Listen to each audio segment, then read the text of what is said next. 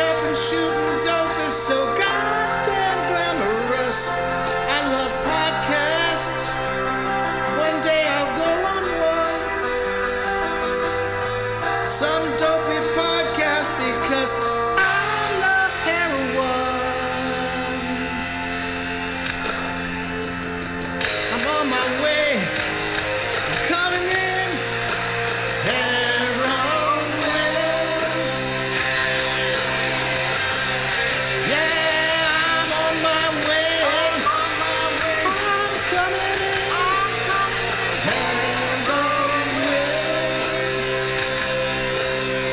This song goes out to everybody in the Dopey Nation. Fucking toodles.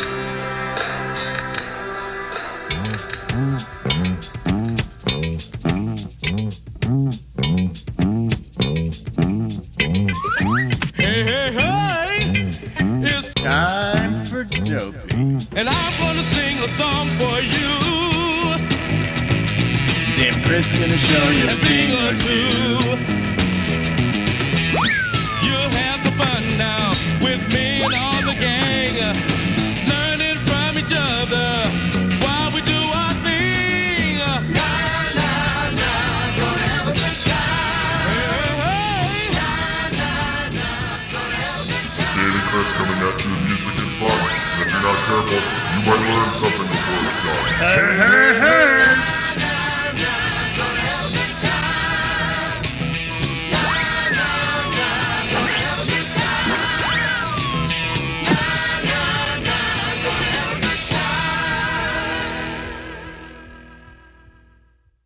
This episode of Dopey is brought to you by our very good friends at Oro Recovery. Oro Recovery is located in sunny Southern California. It was created by Bob Forrest and his friends, Evan, Jared, and the other Bob.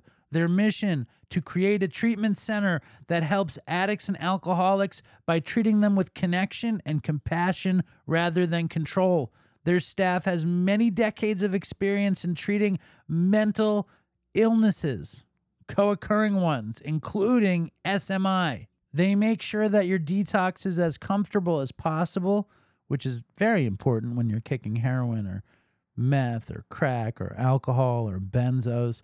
They have amenities you wouldn't believe: sound bath meditation, equine therapy, surfing, the potentially spiritually transformative sweat lodge.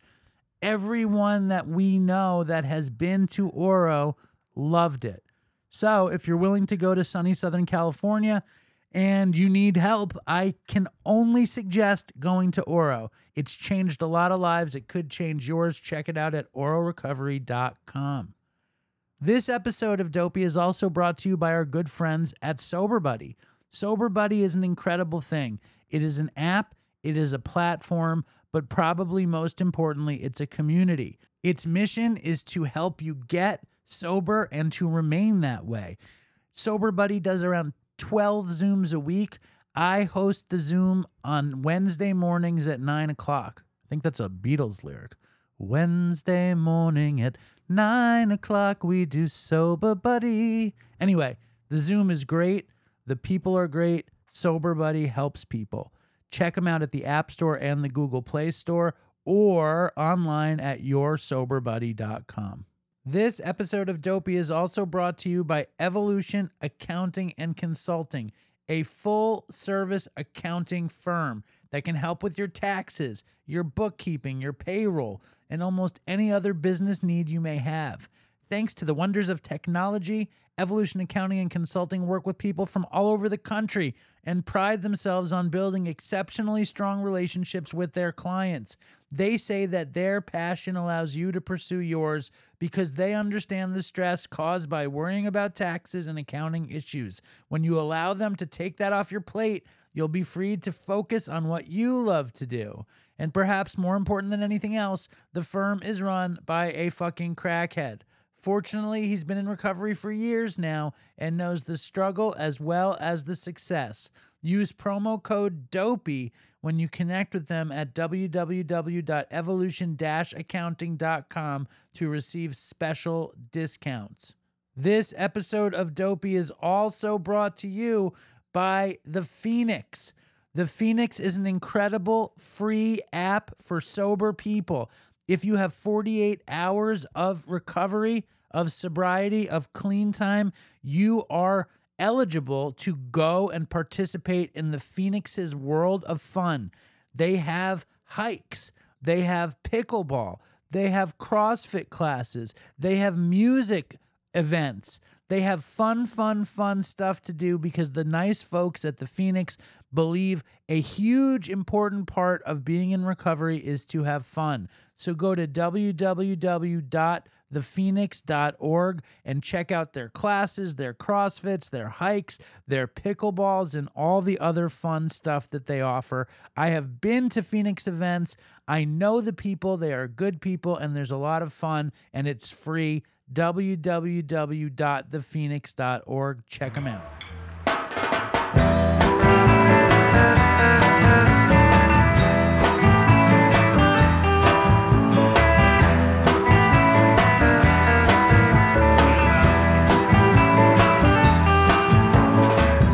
Hello and welcome to Dopey, the podcast on drugs, addiction, and dumb shit. And my name is Dave, and I am in the home studio, in the Dopey studio.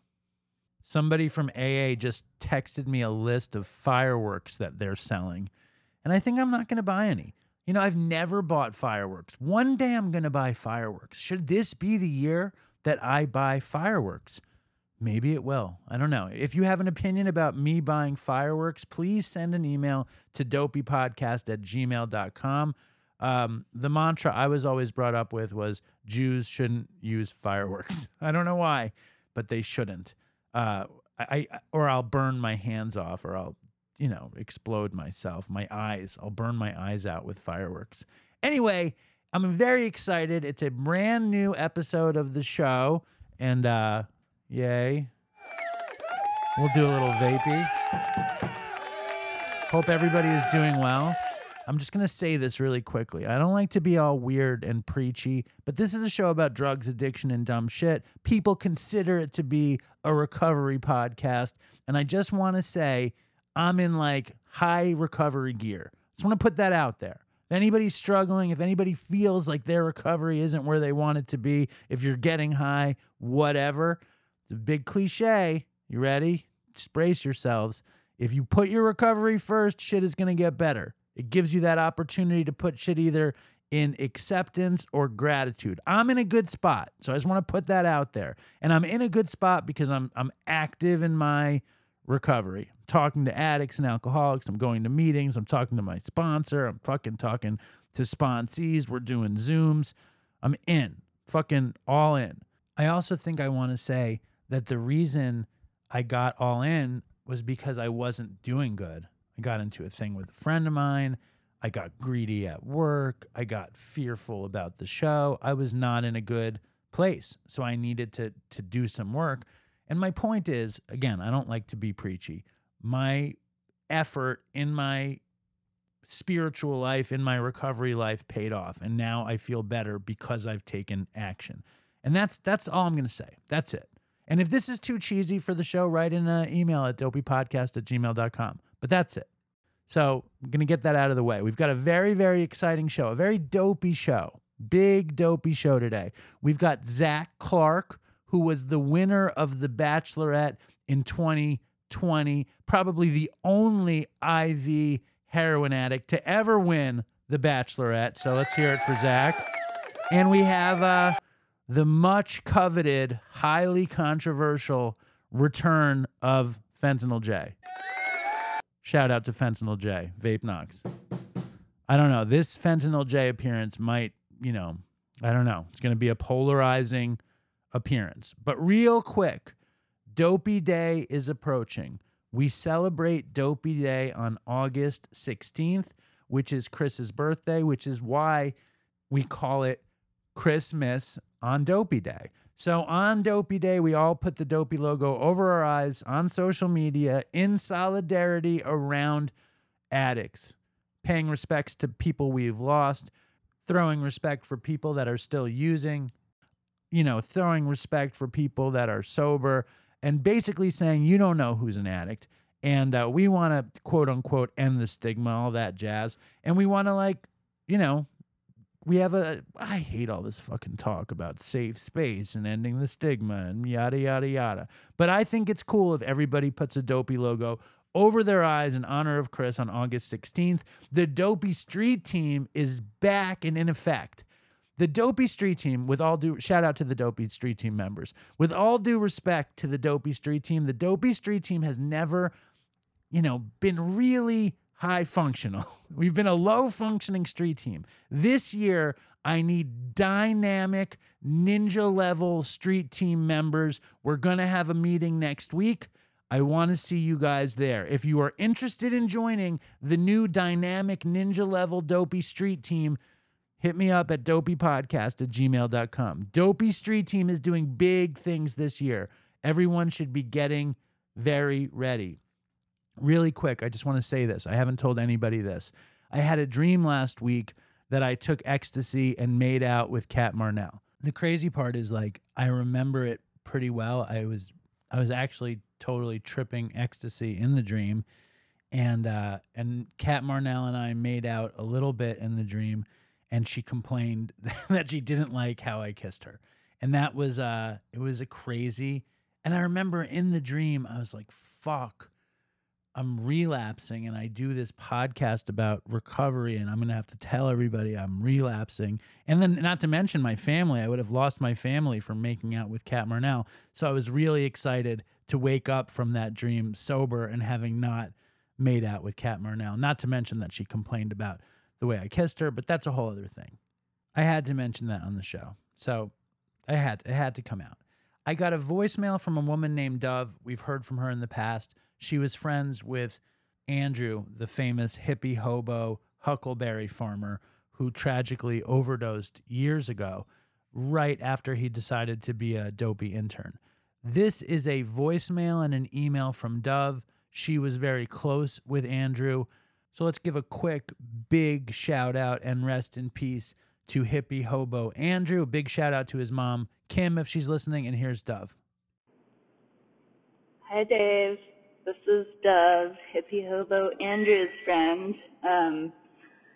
I've been meaning to send this forever. I actually did record one a couple months ago, but it was way too long, so I'm going to try and make this one shorter. I wrote you about 6 months ago now, I think, when I completely by happenstance came upon your interview with Andrew. And it was while I was actually doing, trying to track some information down about Ibogaine experiences, because I had just signed up to go to an Ibogaine clinic in Cancun, Mexico in January. So I wanted to give you a little update on my experience, because I know people are really curious about Ibogaine, and they should be, because it was fucking incredible and everyone should know about it. It was just like the most profound and transformative experience of my life, and it was the best decision I ever made to go there. The clinic I went to was incredible, very safe. Like, there's not that many high quality ones out there, so definitely if you're thinking about doing it, do your due diligence and make sure it's a safe place where people are in it for the right reasons. But like, with the proper preparation and integration and like hard work, it's not a silver bullet. Like, I still had cravings after it. I didn't for a few weeks, but then they came back. But I fucking worked my ass off.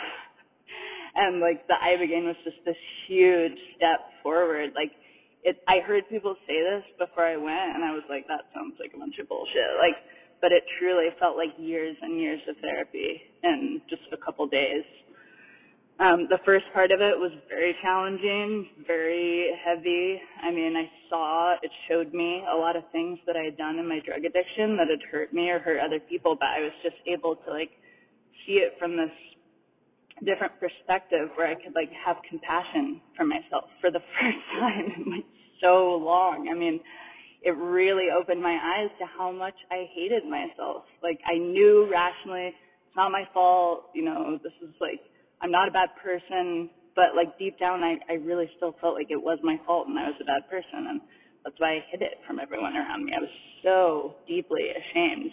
And I also saw myself kill myself I threw myself off a cliff, and I can still like see the hair streaming up behind me. And then I saw like a vision of my parents at my house in Montana where I'm subletting a room, and my housemate was showing them where my stuff was downstairs, and they were moving it out.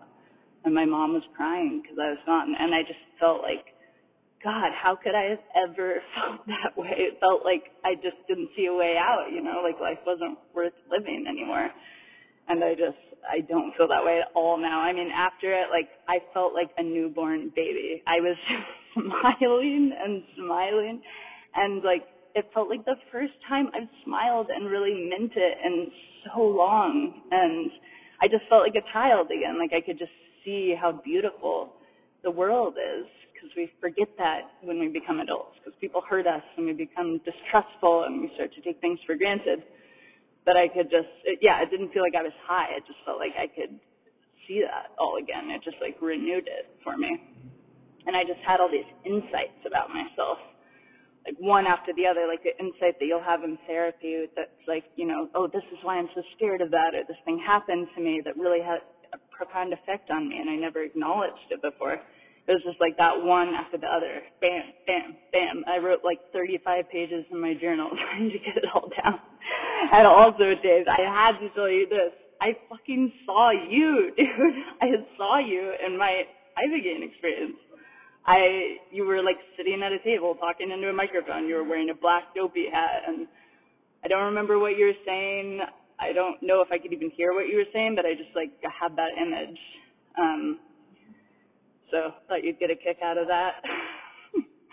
And the other thing I wanted to tell you that is very heartwarming is that when I think you told Andrew's mom, Kim, that I had written in a letter, and she listened to the podcast, and we'd been in intermittent touch via text. Like I'd text her on Andrew's birthday, but I never met in person. And when I went home for the holidays right before my treatment, I went and got lunch with her because she lives in the Northeast too. And it was just like so wonderful and so beautiful. And we've been in touch ever since then. You know, we talk on the phone, and she'll text me every few weeks to see how I'm doing. And it just like feels so good to have that bit of a relationship with her and like this connection to Andrew. So that's been really wonderful. I'm going to try and get her to come to DopeyCon with me in October. But I'm at 5 minutes, so I'm going to sign off. Stay strong, Dopey Nation. I love you. I really love you. If you're like using right now and you fucking hate yourself, and just know that it's not your fault. You're not a bad person. And I love you. And toodles for Chris. That's Dove. Very inspirational, very lovey-dovey, hippie business. And she had the Ibogaine experience I wish I had had. She also tacked on a note that I want to read. And she wrote, I didn't have enough time to mention this and so much more in the voicemail, but I also wanted to say that since my Ibogaine experience, I have totally rearranged my life around staying clean. I left my job as a wildland firefighter out west and moved across the country to Asheville, North Carolina, where I entered an IOP and started going to Narcotics Anonymous meetings. There is an amazing recovery community here in Asheville, and it's a big part of why I stayed. 12 steps and the fellowship have been such a crucial part of my recovery. The first meeting I walked into, I swear it was the first time I haven't felt alone in so long, and something about being in the South maybe, but it's like church and a party at the same time. Some days I have a sponsor, a step study group, a book study, and so many people ready to be there for me if I reach out. I would have never been so open to NA before my Ibogaine experience. I would have been rolling my eyes thinking these poor fucks can't see they've been duped. They're in a cult. I don't feel that way at all now. I think it's beautiful, and I've gotten so much out of it. Truly, I believe that people need to know about Ibogaine and the importance of doing it effectively and safely. It changed my life, and I saw it transform a lot of other people. During my stay in Cancun, which sounds lovely, when combined with adequate preparation and integration, healthy coping mechanisms, good therapy, movement practices like yoga and qigong, it's just like this huge head start on recovery. If you play my voicemail and have time, maybe you could read the above paragraphs. Or maybe you could interview me about my Ibogaine experience for the Patreon. I feel like people want to hear about it. Many are very intrigued by Ibogaine. I know I was. Love you, Dave. Toodles, Dove. Thank you, Dove. That's awesome. Like, I people take Ibogaine. If you don't know, it's a root, I think from the Amazon, that gives you a profound psychedelic experience that's proven to help heroin and opiate addicts to recover in this weird psychedelic spiritual kind of way. We are definitely going to do a Patreon with Dove. And yeah, I was so interested in Ibogaine, which is why I did it. I did it in the exact wrong way. I had them ship it to me. I took it by myself, and I did not have a beautiful experience. But I'm so interested, and I love this incredibly positive message from Dove. This has been a very recovery-focused beginning of the show. I hope you guys are okay with that. Dove also gets fucking Dopey socks. If you send in a Dopey voicemail or Dopey email and it gets played, you could get Dopey socks too. Wouldn't that be special? Wouldn't that be nice? Dove also mentioned DopeyCon, October 7th. Tickets are about to go on sale. We have a lot of exciting stuff. The lineup is taking shape. The format is coming together. It's gonna be pretty amazing. So get ready for DopeyCon October 7th. If you need to start arranging your life, book block out October 7th on your calendar. It's gonna be sick. And Dove also mentioned Patreon. I have gotten into this crazy groove. I've put something on Patreon every day for a while. Handsome Evan returned to Patreon. Ray is back in a Raytreon special, plus many sightseeing New York City videos. A lot of Just for Todays. Go to Patreon if you want to support the show. It's the best way to support the show. We're doing a gigantic Dopey Patreon Zoom at the end of the month. So please come if you're a Patreon member.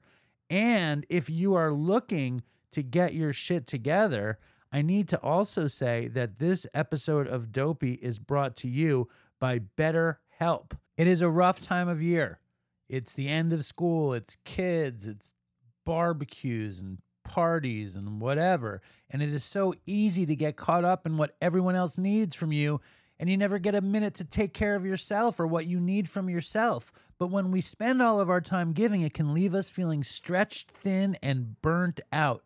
And therapy can give you the tools to find more balance in your life so you can keep supporting your people without leaving yourself behind. It's a balancing act between what you can give and how you can feel better. And therapy can help you feel better. So if you're thinking of starting therapy, give BetterHelp a try. BetterHelp is entirely online. It's designed to be convenient, flexible, and suited to your schedule. You just fill out a brief questionnaire to get matched with a licensed therapist and switch therapists anytime for no additional charge. Find more balance with BetterHelp. Go to betterhelp.com/dopeypodcast and get 10% off your first month. That's BetterHelp, help.com/dopeypodcast. Go get some help. It's amazing. All right, before we get to Zac Clark, who runs an amazing place called Release Recovery, we are going to read this thing from Andy. He said, "What's up, Dave? Longtime listener. My name is Andy. I reside in South Carolina. I grew up in Connecticut. I am about to be 43 years old this week and wasted a good 20 of said years to opiates. All started with smoking weed as a junior in high school." That's what I did too. "Harmless, they say. Then one night in college, some friends said they were going to take some ecstasy and go to the strip club. I skeptically decided to give it a try because at that point I was not a druggie. I just smoked a little weed every day. The ecstasy was amazing, and so I began partaking pretty much every weekend until I failed out of college. Then one night we were going to head out to the club but nobody could get any rolls. Instead, someone found these little yellow pills with a 40 on one side and an OC on the other. So we tried them instead. I think I left my body. To this day, I can still remember the warmth that overtook me and the itch that I grew to love and chase after. It was heavenly. And after that, it was opiates on the daily for a good 15 years. Oxys, Vikes, Perks, Roxys, Dilaudid, morphine, anything I could get my hands on. I lied, stole, sold coke to support my oxy habit. You know, the same story you've heard thousands of times by now. I had one of those little gram glass jars that most people used for coke. I would keep mine full of crushed up oxys and do bumps all day long. I would crush up lines on the dresser next to the bed so that in the morning I could just wake up and snort me a line to start my day. Oxy had me by the balls. Eventually I turned to heroin when the pills got insanely priced. I did a few stints with the methadone clinic until ultimately I ended up getting the Sublocade shot about 3 years ago and returned to my childhood faith in God and have been clean ever since. Loved the show. Started listening in September of 2022. I've gone back and started from the beginning. I'm up to episode 195 as I write this. Condolences for Chris, Todd, and all the others who have lost their battle. Keep up the good work and stay strong, Dave, and fucking toodles for Chris. And that's Andy. Andy, get some Dopey socks. Andy, send me your address and you get Dopey socks. Everyone out there, send in a voicemail, make it fucking Dopey. Send in an email, make it fucking Dopey. And you can win some Dopey socks. Oh yeah, we also have those Dopey Bad Brains hats, the Dodgers hats, the Knicks hats, the Mets hats. They're very limited, so if you want one, just write me at dopeypodcast@gmail.com, and we can arrange that for you. And we're going to get Zac Clark on, who has a real dopey fucking story. But before we do, I just want to say that to all the opiate addicts out there, Lucemira is a non-opioid prescription medicine used in adults to help with the symptoms of opioid withdrawal that may happen when you stop taking an opioid. And this is why Lucemira decided to sponsor our show, because they know there's a ton of fucking opiate addicts in our audience. The journey to recovery from opioids can be difficult, but no one has to go through it alone. Adding Lucemira to your treatment plan can help. It is the only FDA-approved non-opioid, non-addictive treatment for the relief of multiple symptoms of opioid withdrawal. We know opioid withdrawal sucks. Lucemira just might make it better. However, Lucemira can cause some serious side effects, including low blood pressure, slow heart rate, and fainting. Watch for symptoms of low blood pressure or heart rate, including dizziness, lightheadedness, or feeling faint at rest or when quickly standing up. If you experience these symptoms, call your healthcare provider right away. After a period of not using opioid drugs, you can become more sensitive to the effects of opioids. If you start using them again, this may increase your risk of overdose and death. Tell your healthcare provider if you take benzodiazepines, barbiturates, tranquilizers, sleeping pills, or drink alcohol, as taking these with Lucemira can cause serious side effects. The most common side effect of Lucemira include low blood pressure or symptoms of low blood pressure, such as lightheadedness, slow heart rate, dizziness, sleepiness, and dry mouth. Lucemira is available by prescription, and only a healthcare provider can decide whether the product is appropriate for you. To find a provider who is right for you and to get more information about Lucemira, visit lucemira.com or call 1-833-LUCEMYRA. And if you've done Lucemira, send in an email to dopeypodcast@gmail.com. It could work. Check it out. It could work. All right. A lot of stuff. Here we go. From The Bachelorette, more importantly, from his own outfit in New York City, where he helps addicts and alcoholics to get and stay sober. The place is called Release Recovery. The man is called Zac Clark. Here's Zac Clark. And I'm in Chelsea at the headquarters of Release Recovery with Zac Clark, reality show TV star, fucking Release Recovery founder, and shockingly enough, he knew Chris. Welcome to the show, Zac. What's up, Dave? Grateful you're here. Thanks for coming. Playing an away game. You're coming to us. How long have we been trying to do this? I think years. I think there was probably, we both have a part here. I think Yes. I bailed once, maybe you bailed once, Yes. but here we are. Here we are, it's round timing. 3. Yeah. So. And before we say anything else, everyone in the audience is are so committed to Chris. It's crazy, like how our show grew just from his death. Yeah. Like it was and not only This American Life, but just people, I don't know, the week he died, everyone came back. You know, it was like he really affected people. So when I walked into this boardroom to sit down with you, you were like, holy shit, I knew O'Connor. Yeah. So tell me about your time in the loft real quick. Yeah, so I I got sober my second rehab stint, so I went to Karen out in Pennsylvania for 4 months, and I didn't know what the fuck I was going to do. And there was all these options on the table, and I saw this New York Times article with Joe Schrank, right, who was the founder of the Loft. The incomparable Joe Schrank. Yeah. And I was like, I want to go there. There's dogs. This guy looks kind of cool. Right. And so I showed up at the Loft in January of 2012. And I showed up in New York. I'm a Philly guy. I'm a South Jersey guy. I knew nobody. So that was my only lifeline. And I'm very grateful for that place. I mean, I credit it with saving my life and through that, you asked me, I mean, this is almost 11 years ago. I met Chris. Chris was kind of around. You would know better whether he was sober or not during that time. And then obviously I start working in the field and I meet Arden. And I remember, a few years ago getting the call that he had passed. And so this thing is so fucking brutal, man. Just takes too many lives. But he was not the manager when you were there, though. No, it was Tina. I remember Tina and Tommy Blue Eyes from Queens. But he was not the manager. I know that for a fact. I mean, unless I was still drunk, which I wasn't, but. Right. My favorite, Chris had crazy stories, but my favorite stories were him managing the Loft, high on ecstasy, locked in the room, like using the client's clean urine. It was like a crazy. Talk about a glowing endorsement for sober living, right? Listen, when you have, the inmates running the asylum, once in a while, it's going to go bad. I'm sure you've seen it go bad a million times. And I'm sure you've seen it go well a million times.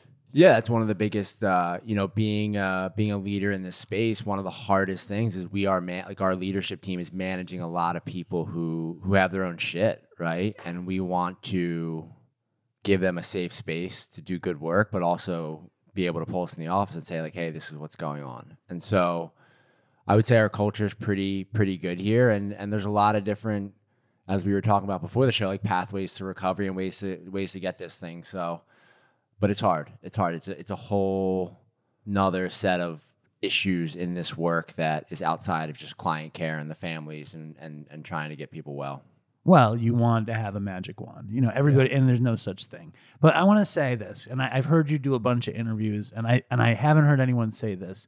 I love that you're an IV drug addict, crackhead that was on The Bachelorette. I love that so much. Watching a clip of you on The Bachelorette and knowing what you had been through. Yeah. And then you're there and you're all slick and the chick is beautiful and you won. And it's yes, an IV drug addict won The Bachelorette. I was so proud. Right. How fucked up is it in that moment knowing everything that had happened? Does it fuck you up a little bit?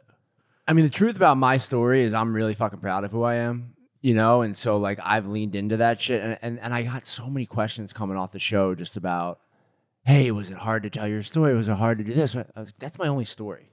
Totally. Life got a lot easier when I stopped lying. So whether it's dating, whether it's on some TV show, whether it's just in everyday life, I'm going to be hopefully authentic and real about who I am. And if someone chooses to judge that or not like that or whatever it is, that's their own prerogative or their own shit. I don't need to run with them, but I do I have some, so I guess I was 8 years sober at the time. And so I think back to those last couple of days running around Camden, New Jersey, literally, man, with a needle in my arm and a crack pipe in my mouth. And people, I think, hear that and get a little crazy. And then they're like, but what does that really mean? And once you're able to get into it and explain to people that it's not really the substance, at least it wasn't for me. It was just that was my medicine, right?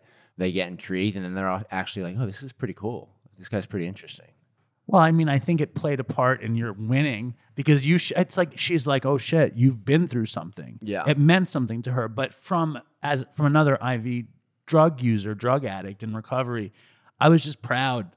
I love to see IV drug addicts get to these places that we don't all get to. Right. You know what I'm saying? Yeah. So let's hear the story. When's the first time you got high? So my first cocktail was... I'm going to lean back for this.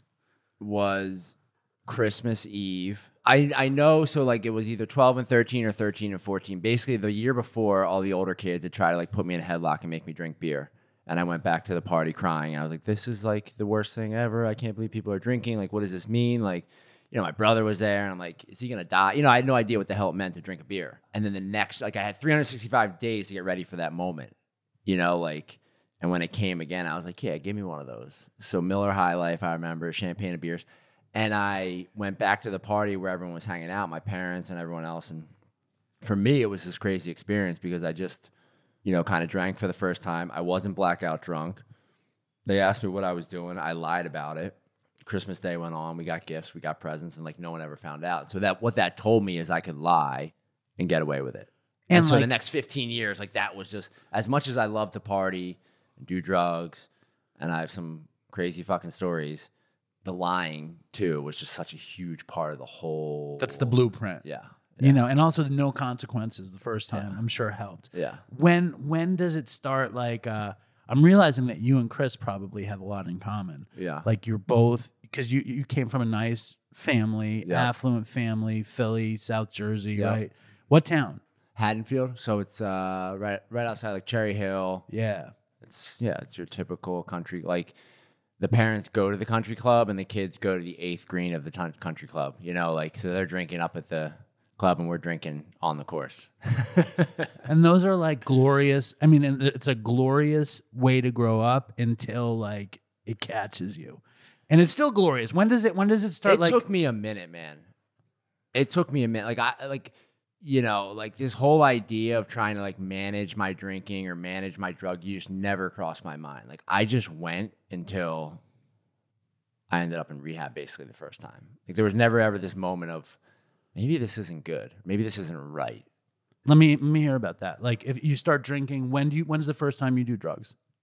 And I just want to give a shout out to Release Recovery Espresso because it's really high quality. That's good. So we're gonna get fired up and talk about shooting dope. I love it. Okay, so definitely high school is bong hits. Apparently the high schoolers now are doing coke and perks, which blows my mind. I had a very dazed and confused high school experience. So, beer bonging, taking bong hits, the whole thing, running from cops. Then I get into college and I remember, you start to see some Adderall lurking around, what is that? Some guys snorting Ritalin to stay up and study. So I was intrigued, right? How committed to bong hits were you in your later high school and early college years? Very committed. We used to go. There was this video game. What the hell was it called? It was one of these golf video games, and we used to play birdies for bong hits. If you got a birdie in the video game, you got a bong hit. And this is mind you, before high school football practice or before basketball practice. So, I was very, very committed. But I love drinking. My first love was drinking. The 12-pack of Natty Light and the flask of Captain Morgan. Once I had that for an evening, we were ready to cut loose. I got you. And when did you hit the Adderall and the Ritalin in college? Was that the thing? Yeah. So college. Look, it's a lot of the same. It's drinking. Where'd you go to school? York, which is out in Pennsylvania. Right. And played baseball, and it wasn't all debauchery. I got through in 4 years, and you were varsity baseball. Yeah, played baseball. What position you played? I was a pitcher. And how can you do that and so many drugs and drinking? Well, one of my biggest secrets about my high school or my college baseball career is I wanted to be a starting pitcher and not a reliever. And I was really built, I'm a little crazy, so I was really built to be a closer. I was really built to come out of the pen. I'm a lefty, whatever it is. But I knew if I was a starter, you only got to play once a week. That's why you wanted it. Yeah, so you could schedule your fucking drinking around it. Yeah. You relate, and so my first couple years, my sophomore, junior year, I was a starter, and then they kind of put me in the pen my senior year, and so whatever. I had a decent career. Did you have aspirations of Major League Baseball? Aspirations. I did have a couple tryouts after college, which didn't go well. I basically got injured, but I was laughing because I was watching. I guess it was is Adam Ottavino, this guy. I think he's still pitching for the Yankees. Was at the tryout, he was right before me. I was this guy's really good. And then I got him out. I was I have no shot. But I think he was the Cardinals' first pick that year. So yeah, I had some loose looks, but it would have been a career of riding. Thank God, When do you start noticing maybe you're drinking more than other people? When does it start kicking in that? I was always drinking more than other people. But you were managing it. Managing it to the point of every Thursday, Friday, Saturday night, I didn't remember a thing after 11 o'clock, and I thought that was normal until I think my senior year, someone explained to me hey, dude, that's actually not normal. I drink all night and I remember the whole night. I was oh, that's really weird. Yeah, why don't I do that? And then I met Coke, right? So coke came into the picture like late in college, probably like junior, senior year. And I wasn't like, I wasn't like off to the races with coke. It was like once or twice, 3 times a month. I remember doing coke the first time because I woke up on a Sunday morning in my dorm room or wherever I was living at the time, and I had this overwhelming feeling of guilt. Like I couldn't stop thinking about my mom and dad because it was the first time I really felt like I did a hard drug. And you were doing the wrong thing, and you were raised right. Right. And it was like, I can't. Yeah, I don't want to. this isn't me. I like how you describe meeting coke like coke's a person. Yeah. It's not Well, like it you were is. introduced. Oh, yeah. So, but did you love it the first time? Like, who introduced you to coke? There were some people around that had it, like I'll leave it there. Some older guys, just whatever. You find yourself on a couch at 1 o'clock at night, in the morning, and someone puts it on the table and you're drunk and it's like, all right, I'll try it. But it's not like this is what I want to do with the No. rest of my life. No, I didn't fall in love with it. My shit came, so I graduated college. I ended up, like my college sweetheart, I would end up marrying, right? So that's my story. And she is lovely and ends up saving my life. But I end up leaving college, kind of moving back home, getting my first job.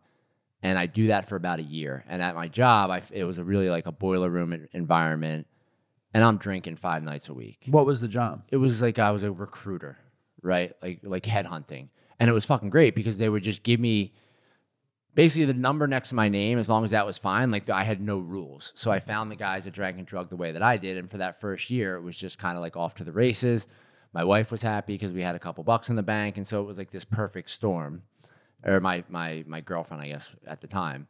And then Memorial Day, after my first year of working, I'm heading to the shore for Memorial Day, and I get really ill, and I go to this like X-ray side of the road bullshit place, and this lady takes an X-ray of my dome, and she comes back, and she's basically like, you need to go to the hospital. So I'm in University of Penn Hospital within 12 hours getting a tumor cut out of my head. So let me ask you this, because I've heard a little bit about it. Yeah. You don't think before the tumor you were really, really horrible alcoholic drug addict? 100% I was. But it was pre-fucking serious consequence, basically. I was an alcoholic from the first time I drank. There's no, that is a gift that I've been given in my sobriety is I don't question this shit. Uh-huh. The way that I drink or drank was obnoxious from day one. It was just every last sip of booze was going to be gone. I mean, me and my buddy in high school, his parents had this liquor cabinet that was the size of this room. And by the end of high school, it was gone. We just, it's just it was just gone. I think it's because I know a little bit about your story and I know my story and I know I was a crazy stoner. I barely drank, but I was an alcoholic stoner and I smoked weed whatever. And it wasn't until I had a little career and I tried heroin that my addictness really had a consequence. Right. And I know that your brain tumor story kind of reminds me of that shift. So they find the brain tumor. So I'll say this. Before the brain tumor, I had probably done, Perks, Roxicet, Oxycontin a handful of times. And some of my other buddies were into it a little bit more than I was. And I was kind of like, this is bullshit. I'm going to go to the bar and get hammered. And, You didn't love it. I didn't love it. And then the feeling being in that hospital room is one that probably only guys like you can really understand, or guys like us, which is there's all these people around me. They're telling me how amazing this is, how I'm some kind of hero. I have this new lease on life. And all I can think about is getting out of there and drinking. Hold on. It's amazing that they managed. How big was the tumor? It was small. So it was basically what they call cavernoma. So all the blood vessels on the back of my head, bird's nest, and it begins to grow. And so initially they thought there was probably some cancer there, and I got lucky getting through that. And then the recovery, I was in the hospital, I don't know, it was 15, 20 something days, and it was nuts. You're learning to walk and talk and eat and do all that shit again. But literally every waking thought, I'm I can't wait to get out of here because I'm going to be able to drink like I really want to drink. Totally. What a crazy thing though. What is it? Do you remember having to relearn how to walk and talk and all that stuff? Yeah, dude, we were making, first of all, these occupational therapists, cheers to them. They're amazing. So I, every day I would play memory, the game memory, you flip over the card and then who, Dr. So-and-so is and then we would make grilled cheese. Like we would be in the kitchen making grilled cheese, and that was every day for like 2 weeks. That's incredible. And before that, how bad? Like your brain wasn't bad though when you went in. It was the open brain surgery that fucked you up. Well, yeah, I mean, like and I'm sure maybe there's a different way to approach it now that medicine has advanced however many 12, 15 years. But no, I mean, you can see the scar on the back of my head, and I knew something wasn't right leading up to that. For about like the 2 weeks leading up to it, I was seeing kaleidoscopes and I wasn't sleeping well and I was really tired and whatever it was. But then it all made sense when this lady said there's something growing on the back of your head. And then the main thing that happened was, I was getting dilaudid every 4 hours. And I was like, this is fucking amazing. Wow. Through the IV? Yeah. IV dilaudid in the bag. And that was like, yes. In the hospital. I mean, like, yeah. I like this. My mom was dying of leukemia in the hospital, and she had to stomach my drug addiction for, 15 years or something. Yeah. And they start giving her Dilaudid, and she like laughed and looked at me and she said, I think I understood. I understand more now. Amazing. So you get out of the fucking hospital. Do you have a habit? Do they make sure you don't have a habit? No, they don't make. I mean, like, that's my problem with doctors. No one ever sat me down and said, hey, we're going to give you this drug. It's going to feel really good. No one said that. No. It's going to feel like that. If I had to like go into hospitals today and talk to people who are getting pain medicine, I'm like, we're going to give you this. It's going to make you feel really good, but it's also highly addictive. Yeah. So we're going to want to be really mindful of how we get you on it and manage the pain and then get you off of it. But for me, no. They sent me home with a couple bottles of pills and Of Dilaudid. Yeah, all of it. Hydromorphone.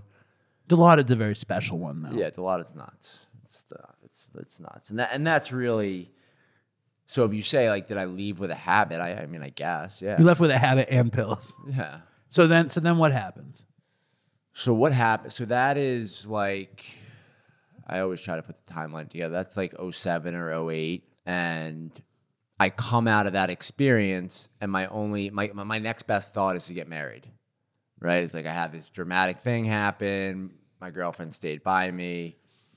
And so I make the decision to propose. And we have this big-ass wedding down at the Jersey Shore in June of 2009. It was actually the weekend Michael Jackson died. I remember it. So it's just like a Michael Jackson-themed wedding weekend. Like I think 4 of my friends got DUIs. I mean, it was nuts. It was nuts. Now, when you proposed to her, was it very romantic? Was it Bachelorette romantic? It was like walking on, I mean, it was the most basic shit of all time. It was basically walking on the beach in Spring Lake, New Jersey, and I proposed, like that. Okay, I have to ask. I get it, man. No one, I mean, these are good questions. Like they're different than the stock podcast questions I'm used to, so it's good. Well, let's try to have some fun. I want you to have as much fun as you can, and I think it's very important to really say this. You're coming up on 12 years. 12, hopefully 12 in August, yeah. Your life is helping addicts and alcoholics get better. Your life is not glorifying drugs. So I appreciate you walking us down memory lane from an addict's perspective. Yeah. And because I just want to say that. I know, like, I can see it's like, on one hand, you're like, holy shit, I did all this and I remember it in 2 different ways. And on the other hand, it's like, you don't want to glorify shit. But I remember, like, for me, and everyone's different, early days in rehab, I needed to hear the shit. I needed to hear the stories, and hopefully. Because we've been through something and other people are going through it now. And if there's one person listening to this shit today, whenever you air this, and they hear it and they feel inspired to reach out for help, then we did our job. Like, that's it, right? Definitely. Or I feel like my job is only like to have someone be like, I enjoyed that and I didn't feel alone. You know what I mean? Yeah. I felt like I was with some people that are like me. Yeah. You know what I mean? That's all. Like when Chris and I were doing the show in the beginning, I was like, what is it? And then it was like, I listened to it. I was like, well, it felt like I was with friends. Right. And as long as anyone feels like that, I'm happy. Right. Yeah, I don't need it to do anything else. But I want to get back to this.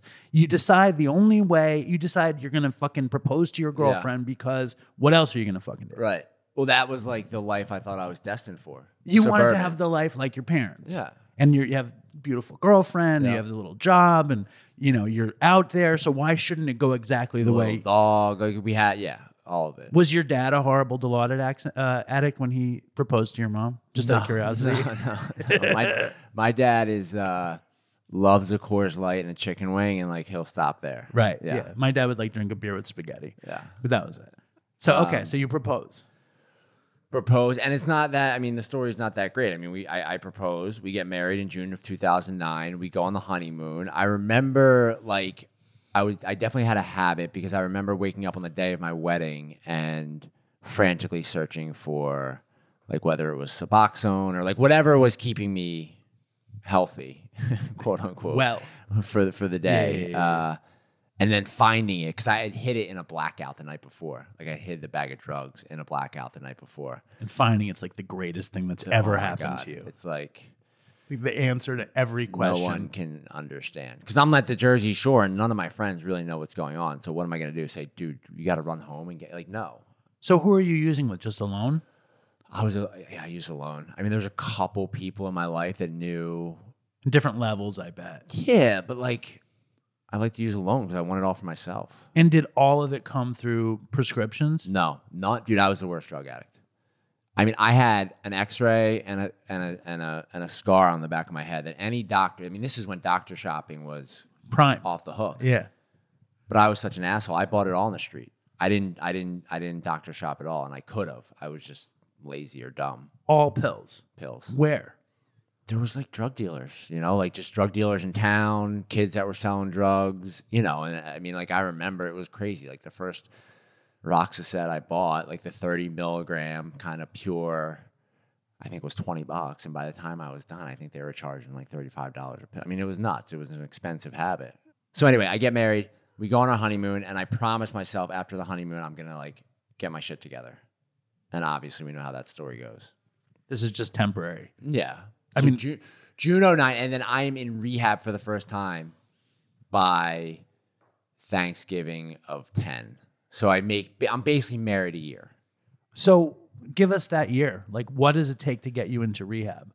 And, like, are you still doing coke? Did you find heroin yet? Coke is no heroin yet. No coke. Coke never got me. Me neither. Like, when these guys in New York, I'm like, I'm a fucking cokehead. I'm like, so you're telling me you do cocaine all day, every day? That just seems exhausting.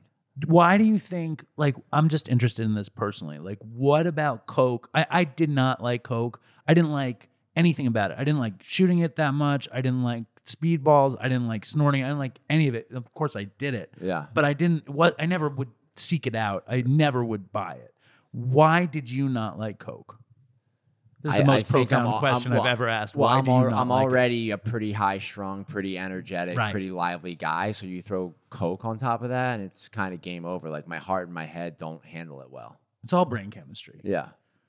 And I think, like, the way that I understand, like, a lot of people feel after doing cocaine is, I think, the way that I felt after doing perks. Like, that gave me the gas. I remember when I would do opiates in the beginning, how energized it made me. Like, I would be cleaning and I would be zipping around and I'd be focused. It's like, it's so weird how it starts one way and then it ends up a much different way. It's with anything, though. It's with, I mean, and it's still today. Like, I'll find an energy drink and I'll be like, this is the best thing for like 2 weeks, right? And then all of a sudden it stops working. I'm like, fuck. Yeah, but it's like, it's anything in life. I mean, like, It could be an exercise routine. It could be like a TV show. It could be a meal. It could be a person. Works until it doesn't. I hear you. So lead us up to rehab. Oh my God, dude. I mean, this is, there's a trip that I took a trip with my ex-wife's family to Aruba. Okay. And you're totally strung out. I mean, I bring what I can. I, like, in my head, I ration it out. How long were you going? I was the worst. I would bring, okay, I need 10 Oxy 80s for 5 days, right? Or whatever it was. I would be through the 10 by, like, day 2. Night 3. Right. And I'd be like, oh my God. So that's what happened. So I get down there, I'm with her family. I run out of drugs and I start to get sick, like really sick, dope sick, which I wouldn't wish on my worst enemy. And so my only answer is to start drinking. Sick. Just. Because it's not going to make you well either. No. Sicker. So I basically say, I need to go to the hospital. I don't feel well. And I basically walk off we were at like one of these all-inclusive resorts. I walk off by myself because in my mind, I'm going to go somehow convince someone to give me pain pills. This is the gallbladder story? No. Okay. The gallbladder story is different. This was a huge swing and a miss. I mean, basically, I ended up in a hospital in Aruba. But they're like, we don't have that. We don't have painkillers here. We don't have. How can they not have painkillers? I mean, they just didn't. I mean, what they gave me was some swag, like, I don't even remember what it was. I'm surprised they don't just give you methadone. It was nuts. And so I go back to the hotel, and they're at this point, they're like, what is going on? The family. Yeah, this kid is out of his mind. And my wife, I think, just like really was naive, and this happens to a lot of family members, and we see it, and just thought I was like gross and drinking too much. So what ends up happening, that trip ends, I go home. You go home sick, though. Yeah, I'm sick. I mean, I cop as soon as I land, wherever I land. Like, all of a sudden, I magically feel better, and I can get in the car and drive to wherever I need to drive to. Because you knew it was waiting. Yeah. Yeah. I wonder what the chemistry there is.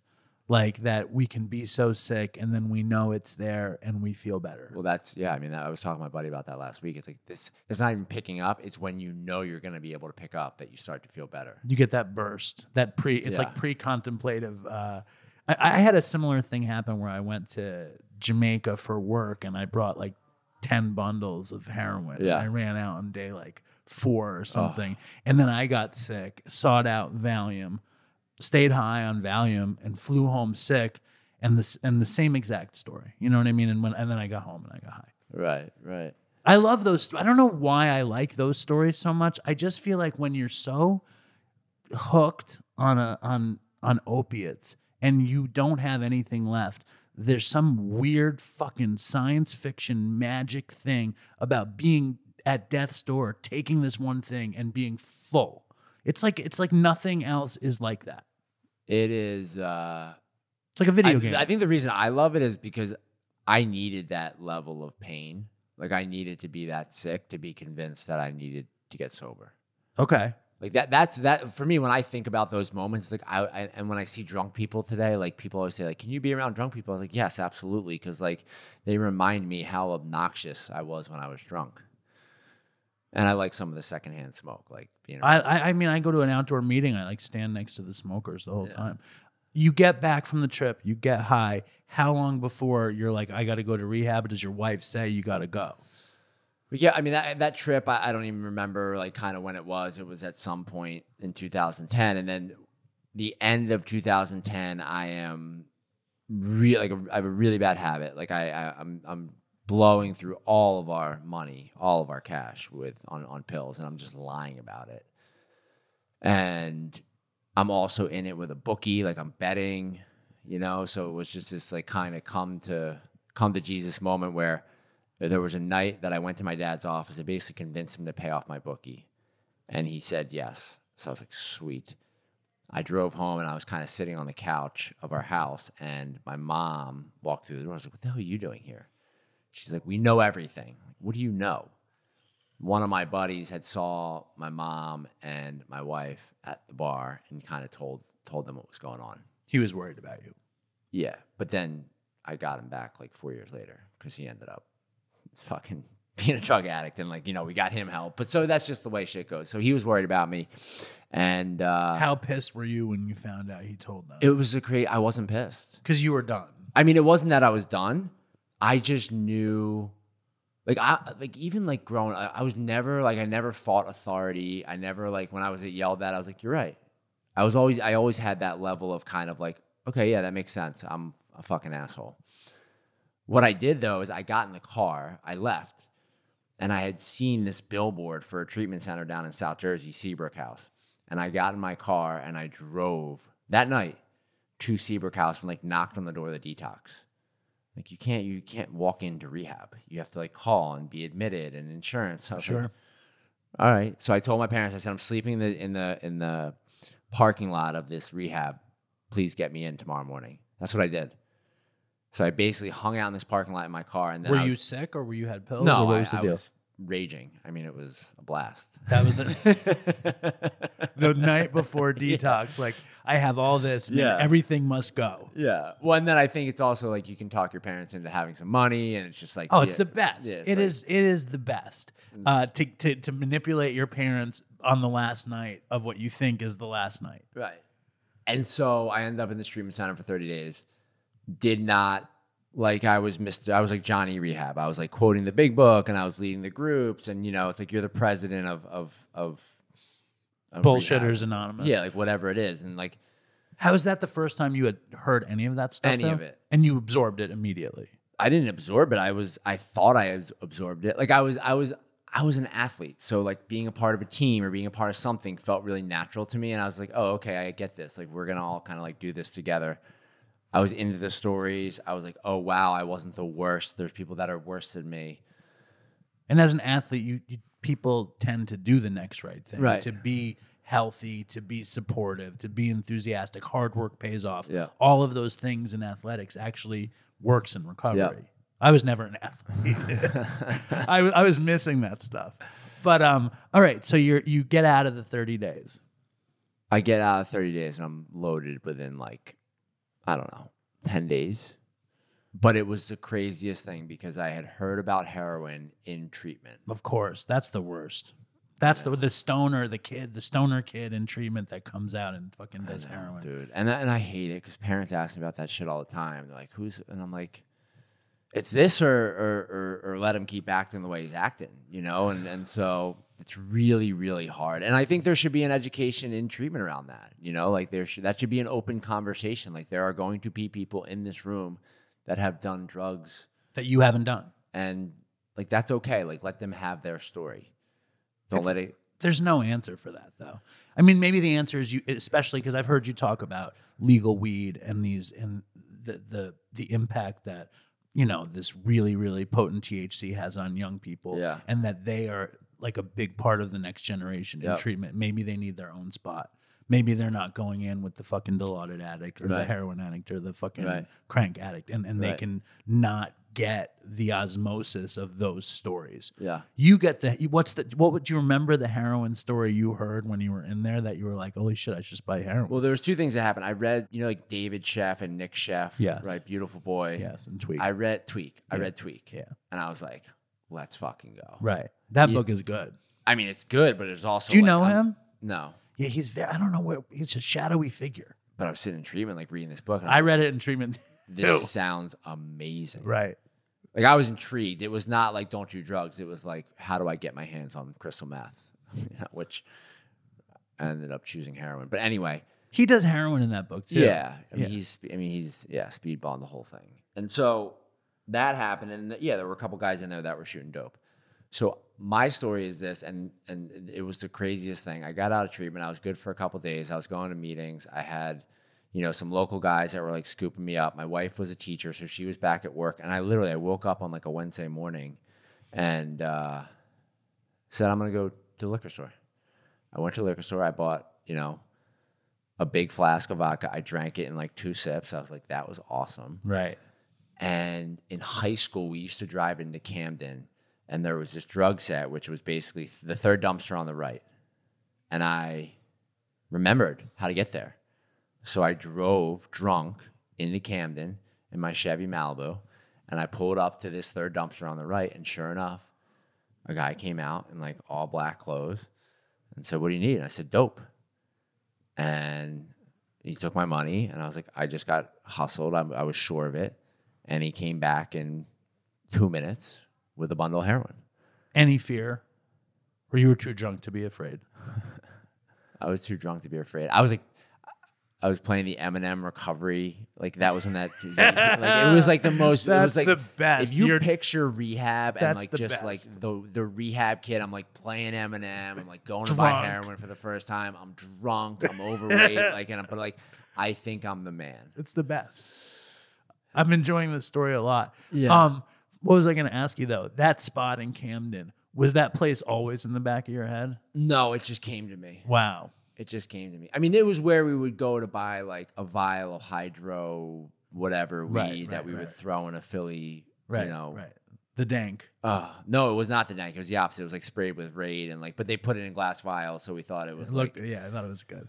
So you buy a bundle. These of kids heroin. today have no idea the weed that we smoked. Like we walked so they could run. The shit that we used, the seeds and it was horrible. Like transported in the tire of a truck and it's fucking compressed. Gross. No, so what happens? I get home that night. I don't even do the dope. I don't even do it. I'm like, okay, I'm gonna wait for my wife. Like my wife goes to bed, and I go out to the car to get it, and So you're waiting the whole day. Yeah.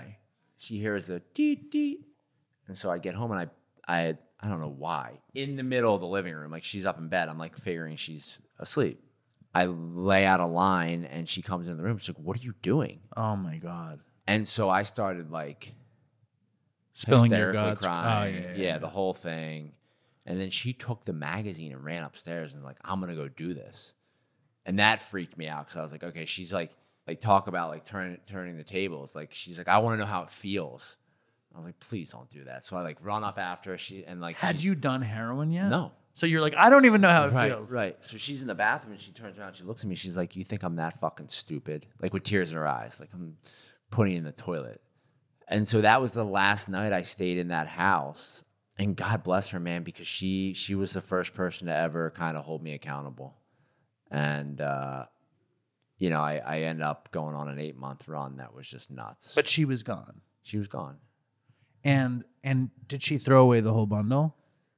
No, I think I still had some in the car. I remember doing heroin the next day. And then it was like off to the races. It was kind of like, fuck it. And when's the first time you shoot up? I don't like. So if I was out there for 8 months, it was probably like 5 months into that run, where like we talked about earlier, like the heroin stopped working through the nose, and I was in basically like a crack house, and some guy was shooting up, and I was like, "Can you teach me how to do that?" Jersey or Philly? Jersey. And was it like? Because I mean, again, you come from this country club background. You were an athlete in college. Yeah. You like had your shit together, and I mean, now you've been this overweight Eminem listening to alcoholic buying heroin in Camden. How unnatural was the needle? It was very natural. It was I mean, it was just the next step. When was the gallbladder story? That was pre-treatment the first time. Can you tell that story real quick? I mean, it's not that. I mean, basically, I woke up one morning. I was sick. The Eagles had played a game the day before. I thought I had saved drugs. I didn't. It was a Monday morning. I was supposed to go to work. I had $0, and I was like, I need to get high. And so I called my buddy, and I acted like my stomach, something was going on with my gallbladder. And the genius of it, which I didn't even know, is that you can't really, like, the gallbladder, you can't really, they kind of like, you drink some shit, and like, they're like, all right, there could be something wrong with your gallbladder, but it's meaningless, so it's a great thing to fake. Did you say, I think there's something wrong with my gallbladder? Yeah, I was like, there's something wrong. I don't know. I'm like having this sharp pain. Like I'll never forget it. They took me back in the ER, and the doctor that walked in was from my hometown. Oh boy. So I was like, drugs, please. He's like, hey, Zach, how you doing? You know, like the whole thing. And I was like, this is sweet. He's not going to say no to anything. And so I got my gallbladder, and I remember there was like a 12-hour. You can't do painkillers for 12 hours when they're going to do this one test. And so I got sick while I was in the hospital, I remember. Did they know? No. I mean, I just was like... You were like, I need to endure it was this. before they cut it out, so I was like, I'm in so much pain. Oh, my God, I need it. So they did the test, and then finally, like, I got high. Whatever they gave me, it was Dilaudid. They gave me Dilaudid again, and then they did the surgery. And right before I went out, the doc was like, you know what we're doing today? I was like, yeah, we're getting my gallbladder cut out. And you didn't need the surgery? No. That's the greatest. For some reason, for me, that's my favorite story. I didn't need it. And there was nothing wrong. Do we need a gallbladder? No. Well, that's... I mean, I haven't had it for a while. You know, so I'm here. I think it helps break down fatty foods, which I eat a shitload of fatty foods, and I feel okay. So we're back. You're shooting heroin. Were you doing crystal too, or that didn't happen? No crystal meth. I was never a crystal meth guy. I tried it like once. I was smoking crack and shooting dope. When did the crack come in? Like shortly after the heroin. And when coke didn't work, crack did? I went right to, like, I'm telling you, I was never a coke guy. Right, but you didn't give a shit about the coke, but it seems like you liked the crack. The crack was just like, it was up versus down. It was gave you a just there. contrast. I mean, the crack is the worst, man, because like it's so pointless and it just makes you so paranoid and I don't know. But it just got me. It got me, like the dope got me, and I still was drinking. I mean, I was full system. I mean, throughout this entire story, I always drank, no matter what. Like I always had a beer or a cocktail in my hand. and was always along for the ride with everything else.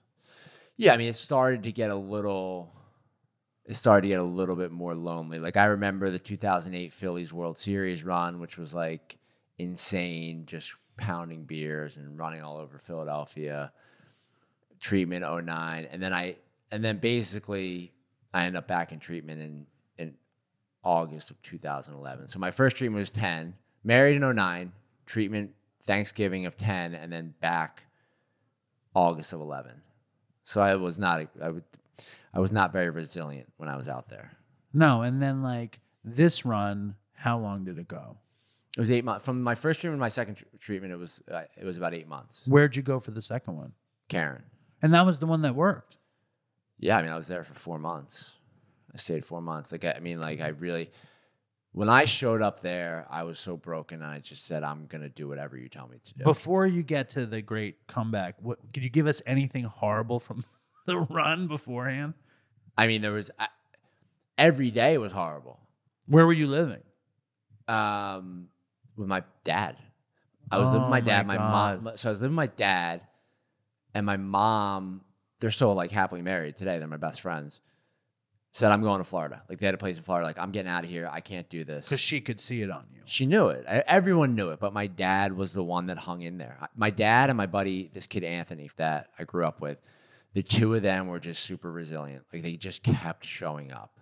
And that's like what like is so much of my work today is just you keep showing up for people. You keep showing up for people no matter what. And you know, my dad made a lot of mistakes, quote unquote, as the doctors and the therapists and the, you know, would tell you. But I think he was brilliant. I think he hung on and gave me enough hope to get me to the place I needed to get to. People would say he enabled you. Yeah. So I think the thing you need to learn about me is like I'm not into the whole treatment talk, like enabling and don't date in the first year, and like it's all fucking bullshit. Right.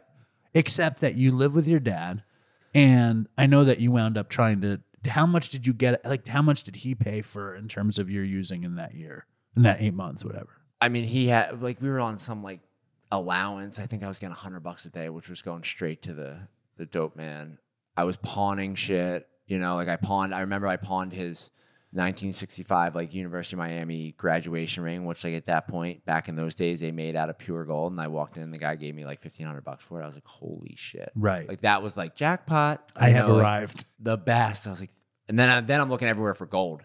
Right. You know, and then I'm learning how to read the inside of rings and like check what kind of gold it is. And you know, it's just this you become an expert, a precious metals expert. Pawning. Right. And your dad, like, is he pissed? Is he disgusted? Scared. Right. Just terrified. There was a moment we were driving somewhere one time. He like slammed on the brakes. And I've never seen this emotion out of him. He's just like screamed, like, "Are you trying to kill me? Right. Are you trying to kill me?" And shortly thereafter, I think. I mean, the last day, I'll never forget. I mean, I was trying to cash one of his checks, and the bank teller called him and said, "Your son's here. You got to get here." And he walked in the bank, and I was there, like, with two drug dealers sitting outside the bank to go. Dog and Bro? Yeah.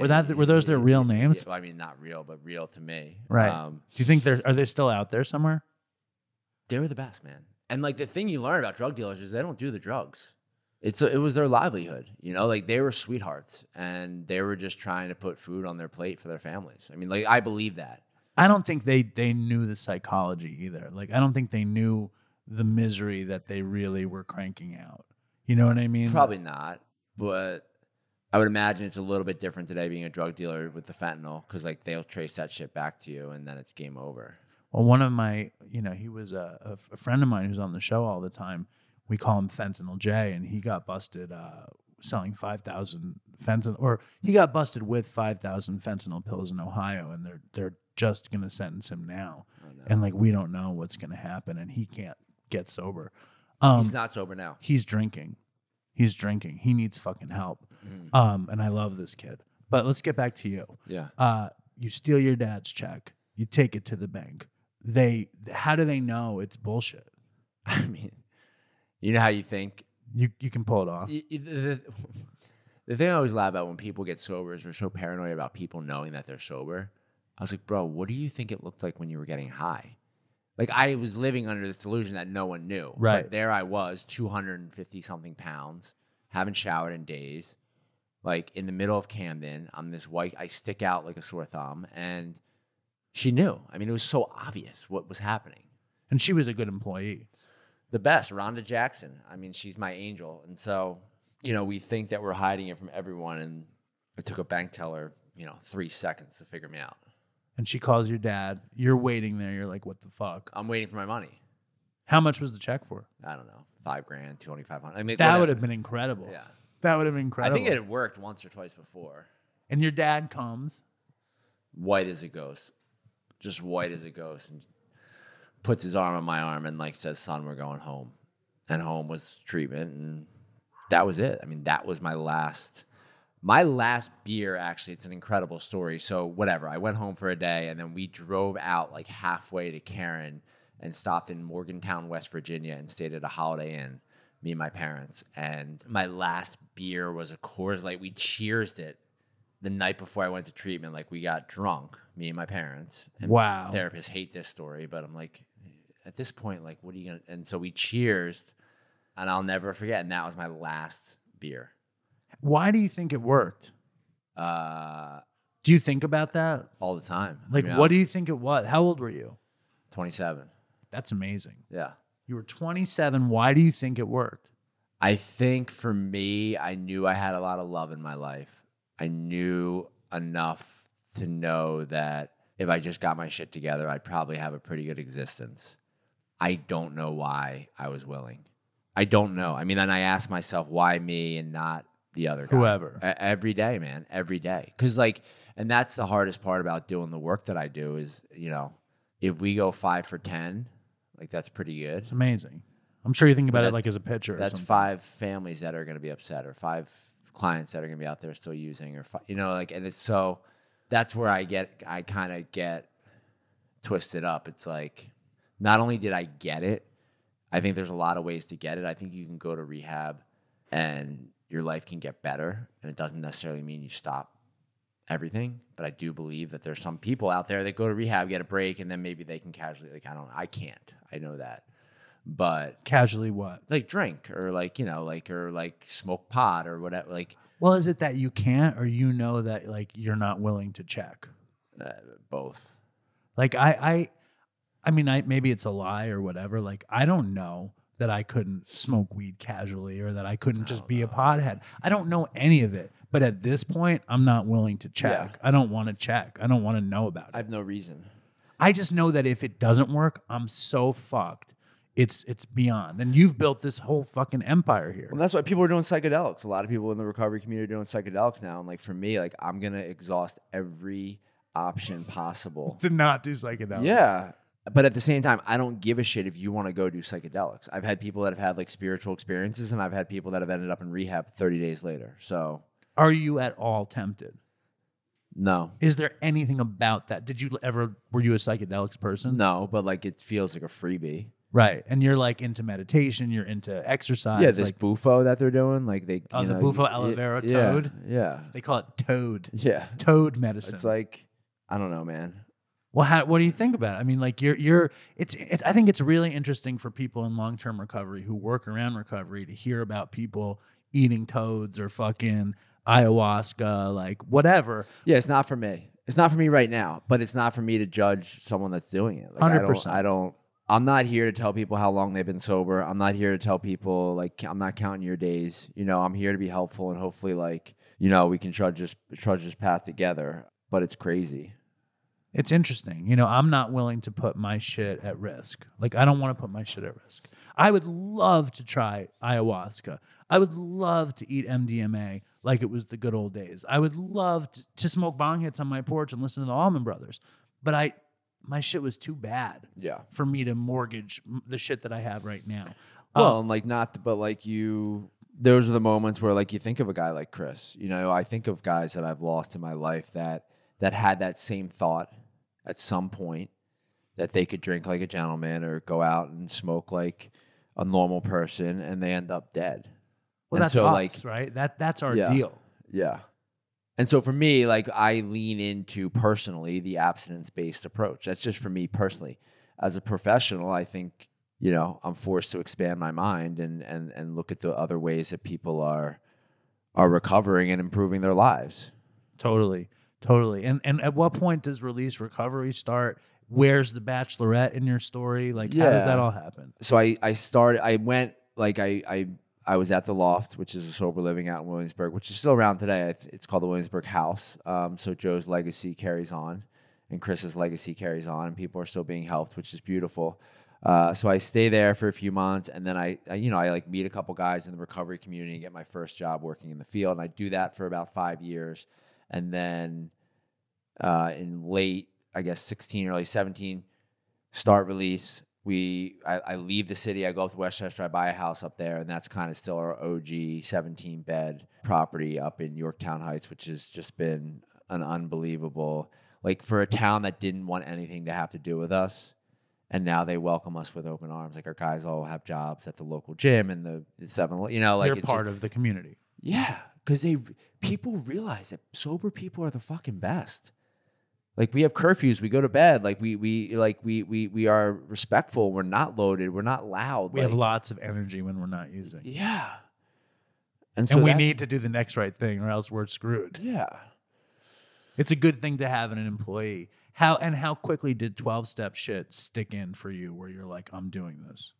Yeah, I mean, I don't talk about it in this form a lot because, like, I try, you know, like traditions and all that stuff. But, like, for me, that's still the answer for me personally. When you got out of treatment, were you just in and then you just didn't stop? Right away. Well, I mean, it's. I think what you said about just keeping on going is the answer to life. If you stop doing anything, your chances of being who you want to be are incredibly. I also, Dave, bro, I look at my life. I'm like, this isn't fucking possible. Right. Like, this isn't fucking possible. Like, if you, and like, I don't want to go down the spirituality road or the God road. And, like, you know, I'm not, like, my God is just like my protector, whatever you want to call it. But when I look at my life and my story at 27 years old, knowing where I was at and knowing, like, the type of guy I was at that moment in time, I am alone and not powerful enough to make the shift that occurred. So something had to come in and create that shift for me. So now, whatever it is, 12 years later, when I think of that moment, I'm not willing to tempt fate and just, like, stop doing all the things. And like, look, my life has definitely shifted after I went on TV, and that was a beautiful experience. It was a beautiful experience in a lot of ways. One, like, I truly fell in love.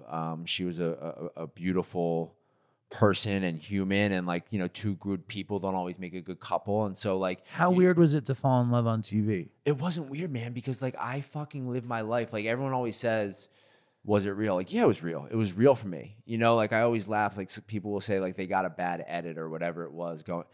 For me, you're not able to edit what I don't say. You know, so if I just go there and I'm myself and I'm pure to who I am, that I'm gonna see myself on the TV screen like, oh yeah, that's me. Yeah, that's how I am. That's how I am. Right. I'm not trying to be someone that I'm not.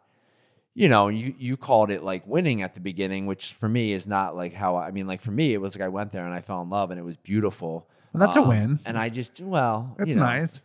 Winning is in, like, a competition. That just doesn't sit right with my soul. I hear you. You know what I mean? I hear you. And I apologize. No, it's all good. It's but I'm saying, if there are 5 or whatever, 20 contestants on The Bachelorette, what the fuck, a sober guy to win? Yeah, you win. Yeah, I'm happy. You know, it makes me feel good. I love that. And so coming out of it, man, like, I had no idea. Like, I had no idea what, like, the way people watch that show. I know people, like, yeah, I had no idea. So my life has changed, you know, like, and I've had a couple unfortunate things in the rooms, I would say, like, in the last couple years, which just, like, hasn't felt great. Like, people knowing you. Just bullshit. People that are just fucking obnoxious. And, like, you know, I just made this decision to say, like, just have love for that person. Like, it's all good. Like, don't take yourself so seriously, because it's not that serious, right? Like, I went on a television show.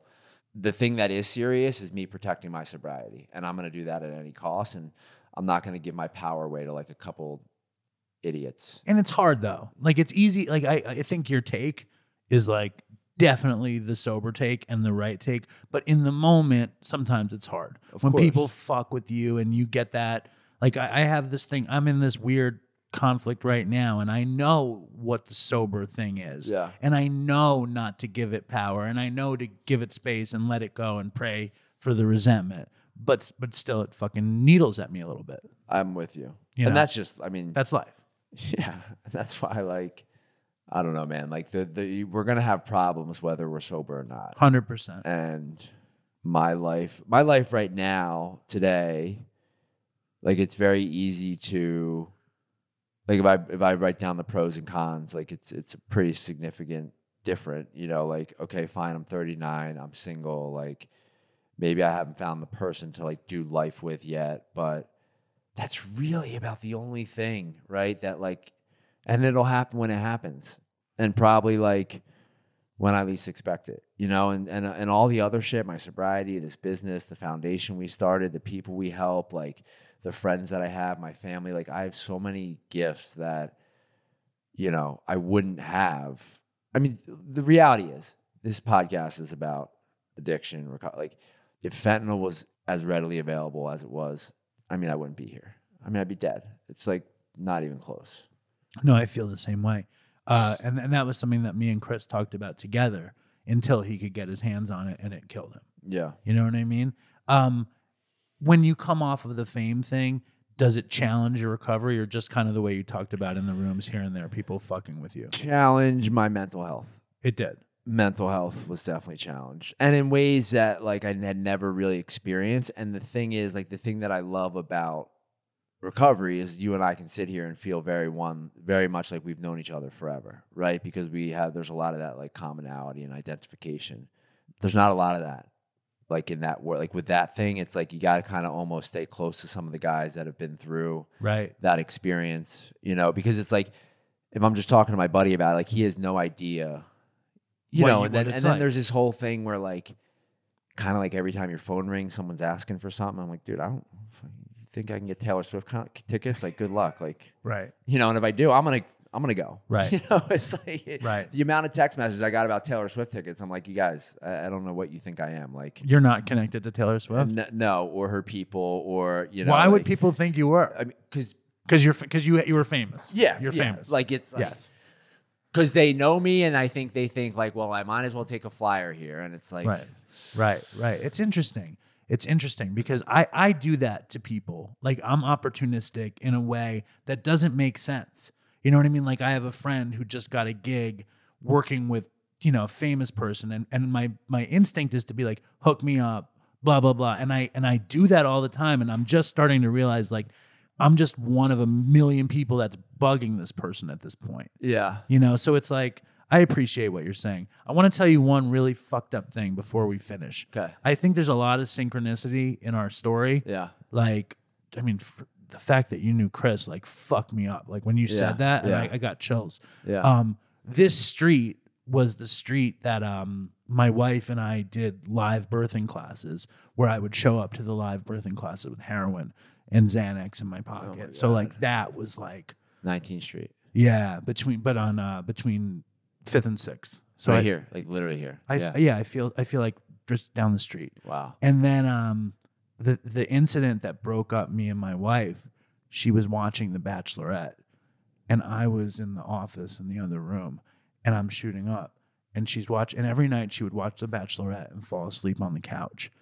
And when she turned on The Bachelorette, I figured I could get high.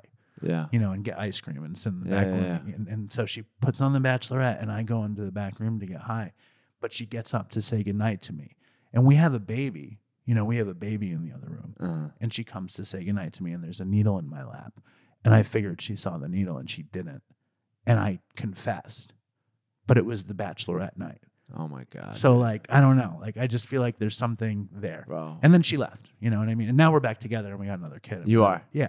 Yeah. Thank No God. shit. Yeah. We were apart for 5 years, and I was trying to get sober. It was. I got sober August 13th, give or take, in 2015, and we probably got back together Christmas 2015. It's so funny. I have a guy that works for me here, Blake, who got divorced and is back with his ex-wife. You know, it's just like that. Those are the stories of recovery. I mean, that's what, like, if you want to explain recovery to someone, like, that's what you tell them. It's like I was the commissioner of my fantasy football league with all my friends, and I got kicked out of the league for stealing all the money. Like, the money at the end of the year was just gone. I'm like, sorry guys, you know, like my habit took it, and now I am the commissioner of that league again. You've recovered your commissionership, and I'm like the most trustworthy guy, which is, you know, it's a beautiful insane. thing. Yeah, and you've recovered your relationship with your folks. And you couldn't recover your relationship with your first wife. Whatever. Things happen. You know what I mean? It's like life goes on. You were a kid when you fucking married her anyway. I mean, dude, yeah. It's like she saved my life. I mean, that in all of that, she is a saint and a hero. And 100%, you know, like her keeping that boundary allowed me to hit a bottom harder and faster. And like if I would have held on to this false sense of hope that I was going to make it work with her, I would probably be dead. Right. She was the one that said, like, hey, dude, the party's over. And she was the first person in my life to really do that. Right. And that was like fucking magic for you. Yeah. Well, I mean, like magic in the sense of, okay, I ran hard for another, 6, 7, 8 months, but like at no point in that 6, 7, 8 months was she like, hey, how are you doing? Or like, it's like and that was probably really hard for her, and that's why I always love to look at the families in the work we do here at Release, because it's one thing for like the identified patient or client to struggle. It's another thing for the family, right? And if the family can at least get some tools and some education, it might not be right now, but eventually, hopefully, there'll be a recovery. Well, it's hard, right? Yeah, I mean, with the families who lose their kids, it's like how do they live with that, and they do. You know what I mean? They figure something out. Like, how does Chris's family live with it? Dude, that story about your wife is tripping me out. What about it? No, just the whole thing. It's a massive show, dude. It's just it's just a and like. What, Dopey or The Bachelorette? No, I'm just both, kidding. Both. I'm just kidding. Both. No, I mean, like The Bachelorette it's a huge part of my story. Yeah. It's a huge fucking moment. Huge fucking moment. Crazy. And like all the moments out there, like, I mean, how many people were using to your proposal or something, and then how many people got better and how many people came here because they knew that you did. Dude, I was volunteering at the Brooklyn Marathon last week or 2 weeks ago, and this guy, so there's 25,000 people running the Brooklyn Half Marathon, 25,000. I am at one water station handing out probably to 100 people over the course of the day, and I hand a cup of water to this guy. He takes it from me. He takes 2 steps. He turns back around. He goes, I got sober because of you. Shut up. And he fucking took off. Beautiful. And I was like, what the fuck just happened? And that for me, dude, is all I need to know. Like, keep showing up. All right. Well, I cannot tell you what a joy this has been. I'm down to chat anytime. Dude, promote shit. Tell people where to find you and everything. Dude, okay. Release Recovery. Yes. At Release Recovery Foundation. Yes. Is our handles. ReleaseRecovery.com is, check out the work we do. We do a Monday night run in Central Park. If you are looking for a community, looking for connections, not just for sober people, come out. Myself, if you want to email me, it's Zac, ZAC, at ReleaseRecovery.com. And I think my Instagram it's either ZW Clark or Zac W. Clark. You'll figure it out. But that's it. Thank you, Zac. That's fucking awesome. You're great. All right, bro. Thank you. Thank you, man.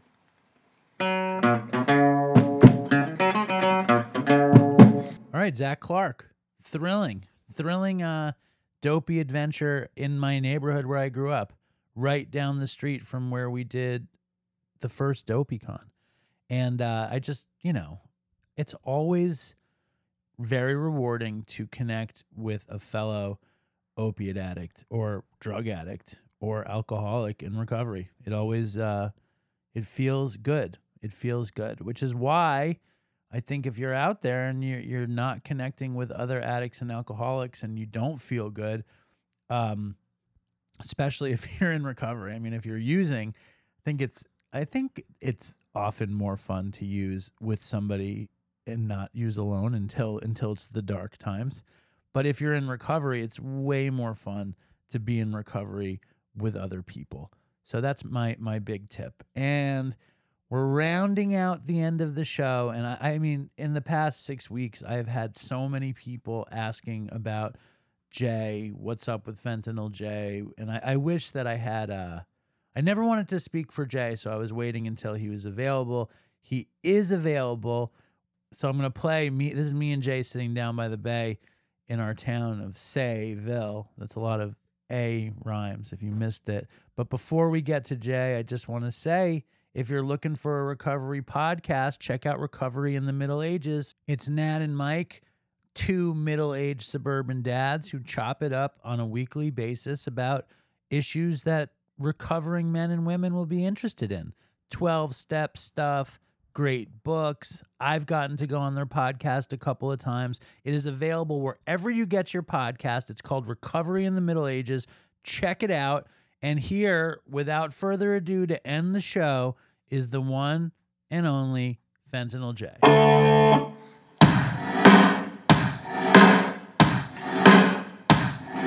Oh yeah, before we get to Jay, we use some language that could be very triggering and offensive to some people. So I want to apologize for that. It was not calculated. And moving forward, I will use more discretion when using words that could hurt people. But in this case, I just wanted the spirit of the show to be maintained. Anyway, here's Fentanyl Jay.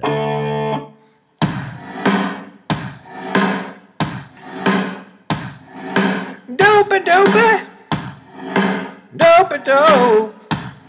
Dope-a-dope-a-dope. Dope-a-dope-a-dope. Dope-a-dope-a-dope. Dope-a-dope-a-dope. Dope-a-dope-a-dope. Dope-a-dope. All right, so what's going on? We are in our spot by the bay. And I'm realizing you like to call me Dopey Dave because I gave you the Fentanyl Jay moniker without even talking about it in the thing. We're good. That's a good duo. Dopey Dave and Fentanyl Jay. Now, Jay, lots has happened. You haven't been on the show in like 6 weeks. I'm taking the phone away from you because you can't be trusted. Pokemon. It's been like 6 weeks. Add me on Pokemon. All right. Tell them how. I think it's Papa 69. 6. I have to. Please add me on Pokemon. Well, you're going to get some Dopey Nation editions. That would be sick. I bet you Claire adds you. That would be sick. Now, before we go down any fun rabbit holes, I don't think you realize the seriousness of your situation.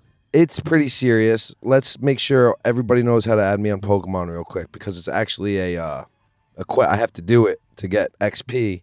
What's XP? It's important if you want to progress in the game. It's the next Pikachu level? Exactly. Oh, here we go. Oh, my God. I can't believe you're taking up this much time. I'm sorry. Your life is down the toilet, and you're looking up Papa 69 to add on Pokemon. Yeah, but I don't think that's like a raw dog, Papa 69. I don't even know how to add friends. See, I'm so lost in this game. Someone tell me how to add friends. Oh, my God, Jay. You don't know how to add people? No. Well, if you're still free after this is released, somebody will write at dopeypodcast@gmail.com. Let us know how Jay can add you as a friend in his Pokemon quest. Oh, I got it. Ready? Yeah. My trainer code 9642 3027 1055. Add me on Pokemon, please. Be my friend. Now, out of everything in the world, why? Let's just start with why Pokemon. I don't know, man. How did this happen? It's because I don't social media, So like I was, and it started at work actually. I started it at work, and everyone already had it, and I never had it. So I progressed really far in these last 3 months. I'm like a level 29. Because it's basically the only thing you've been working on is drinking, the gym, ladies, and Pokemon. Is that it? Yeah, it's about it. Everyone needs an update, and you haven't been on in a long time. It has been a long time. And a lot's happened. Let me ask you this. Is there anything negative that can come from you updating the Dopey Nation? No, I don't think so. I think it's anything that's negative is going to come is already going to come. That ship has already landed. It's already sailed. We just haven't gone to the bay to greet it. Exactly. Yet. Okay. Exactly. So I'm here. I'm the spectator. I'm the translator. Tell the Dopey Nation what has happened. Okay. People have asked me, and I'm not going to speak for you. Yeah. I can't do that. I think I mentioned that you got drugged once, though. I might have happened too. Yep. But so let's just start with the big news. Okay. So that night where my friend got a DUI and I was mouthing off to the police, as you know. Saying some pretty racy little stuff. Yeah, some stuff they weren't happy with. No one would be happy with. No one would be happy. Yeah, I was belligerent. You were in a blackout. I was in a blackout. You were not yourself. Yeah. You were certainly not your best self. Exactly. Not my best self. I thought nothing came of it, right? Month goes by, month and a half goes by. I'm out at a bar, and my dad calls me and goes, Jay, there's fucking 4 cops. Well, they left, but it's because my dad's kind of hip to it by now, you know? He's like, 4 cops were just at the house looking for you. They're fucking putting gloves on. They're waiting by the back door. They're like, where is he? Why gloves? Because I guess they think I was going to run out the back door or something. I So don't what know. are the gloves for? That's what they fucking do. They're fucking crooked and Jay. they're Jay. that's what they do. But what are the gloves for? To look cool? I don't know, because they don't look cool. To grab you? Yeah. They're grabby gloves. Yeah, like the grabby gloves, sticky gloves to grab you. All right. So So- they're there. They put the gloves on. Yup, my dad's like, what the fuck you guys doing? Like what's this about? What's this about? And they're like, oh, we just want to talk to him about stuff, whatever. He's not under arrest. We just want to talk to him, blah, blah, blah, blah. But they're liars. So Tread lightly, I'm my sorry. friend. Tread lightly. So the cops, I can't tell the story without You can say it. without you can just say shitting all over the place. Just tell the story. Okay. The fucking crooked cops Oh, came boy. to my house. They fucking So why do you think they came to your house? they came to my house Looking for retribution. But why didn't they deal with you the night of? Because they're crooked and it's a lie. So they come to my house. My dad calls me.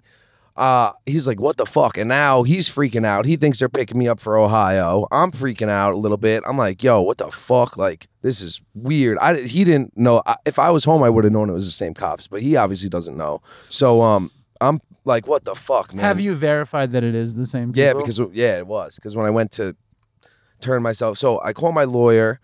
I'm like, bro, fucking bunch of cops are at my house. They said they want to talk to me. Do you call your lawyer, bro? Yeah, no, did I? I probably did. I was in a panic though, so I was like, dude, I definitely dropped a dude though, you know? Yes. Like this is nuts. These cops are at my house. They're looking for me. They said they want to talk. They've caught me like that. I've been dumb enough before to think that they just want to talk, you know, and then go and get arrested. So, and my dad. So that's why you called the lawyer. Yeah. So To prevent that. exactly. From happening. So they left a Because number. also you could potentially be locked away for a long time for a long fucking time. off of this. Yeah. So because we had no idea what it was about. No. And then hold idea. on. Anybody who's never listened to the show before, Yeah. we call Jay Fentanyl Jay because Jay got arrested with 5,000 pills of fentanyl in Ohio. Jay hasn't been sentenced. There's a case pending in Ohio. So when the cops come to give Jay a warrant, Jay is afraid that Ohio fucking sentencing is going to kick in. That they're coming for me. Right. Yeah. So I call my lawyer. He's like, can't do anything about it tonight. Don't go home. Fucking, I'm gonna figure this out. It was late. It was like 10 o'clock. It was like 9 or 8, in between 8 and 10 o'clock or something. You know, it was nighttime. So he's like, I'm gonna call in the morning. We're gonna figure this out. Blah blah blah. And then the other thing is, like, Do you sleep good that night?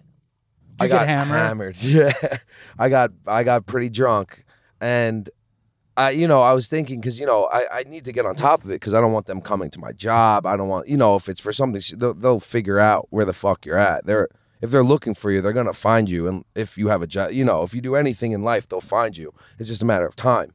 And you've built up a pretty nice life in your quote unquote free life. Yeah. That if this comes and it intrudes on that, then all is lost. Then it's fucked. Then it's like back to the basics. So they came and they. Did you ever see the movie Alpha Dog? Yeah, great movie. Shout out to Timberlake, I bro. watched it last night. It's a sick movie. You would fit into that crew. He's a What good would guy. you do in that situation? Would you? I couldn't kill the kid, No, bro. you couldn't kill the That's kid. fucked up, bro. Anyway, back to this. Timberlake was cool about it though. He was like sad, right? He's the one who really cost the kid his life. In the Yeah, end, but though. did he kill him though? No, the other kid killed The other him. kid was a dickhead Timberlake is such a fucking pussy. that he couldn't like man up and be like, bro. He brings the kid to his death. Yeah, but he walked him up the hill, Walked right? him up the hill. Oh fuck! But he showed him a good time. He did. That's true. not Back to the story. worth the life. Just back to the story. All right. We'll do another alpha dog story later. Love Timberlake though. Great looking dude. All right, back to the All story. right. Okay, back to the story. Fucking, Oh, so I call my lawyer. He's like, yo, Jay, I'm going to call in the morning. Don't go home. Don't go to anyone's houses that, don't go to your mom's house. Don't go to your dad's house. Don't go anywhere where you think that, that you normally are, whatever. I was like, okay. So he's basically saying evade Yeah, the law. evade until tomorrow, and we'll what do figure you this do? out. So he calls in the morning and tells me, okay, they're arresting you for a felony criminal mischief charge. I was like, huh? Like, what are you talking about, dude? He's like, yeah, it's a felony criminal mischief charge. Just turn yourself in. First, they're fucking liars. They said I wasn't under arrest when they came to my dad, but of course they would because they're liars. And I don't think this is helping your situation. and they're fucking crooked. Jason. I'm so, No. okay. Listen, we want to help your situation. Those ones were crooked. Maybe. Allegedly. Definitely. Allegedly. Okay, the so word we're gonna use. they're allegedly because fucking... we're gonna try to keep you. We want your. This is not your whole life right here. Your life is gonna be a long road, and to take the long road, you need to play it safe sometimes. Why do we gotta play nice and safe with these guys, bro? Because what if like the judge is a huge Dopey fan, and you Well, show then he should know that these cops are crooked and that it's a lie. Well, man, you hurt their feelings by calling them. That's what it was. Seriously. And you know what? When I was off it that night, I had my phone out the whole time because I knew I was doing something, they could have arrested me for public intoxication, held me in a drunk take for 6 hours, disorderly conduct, all bullshit.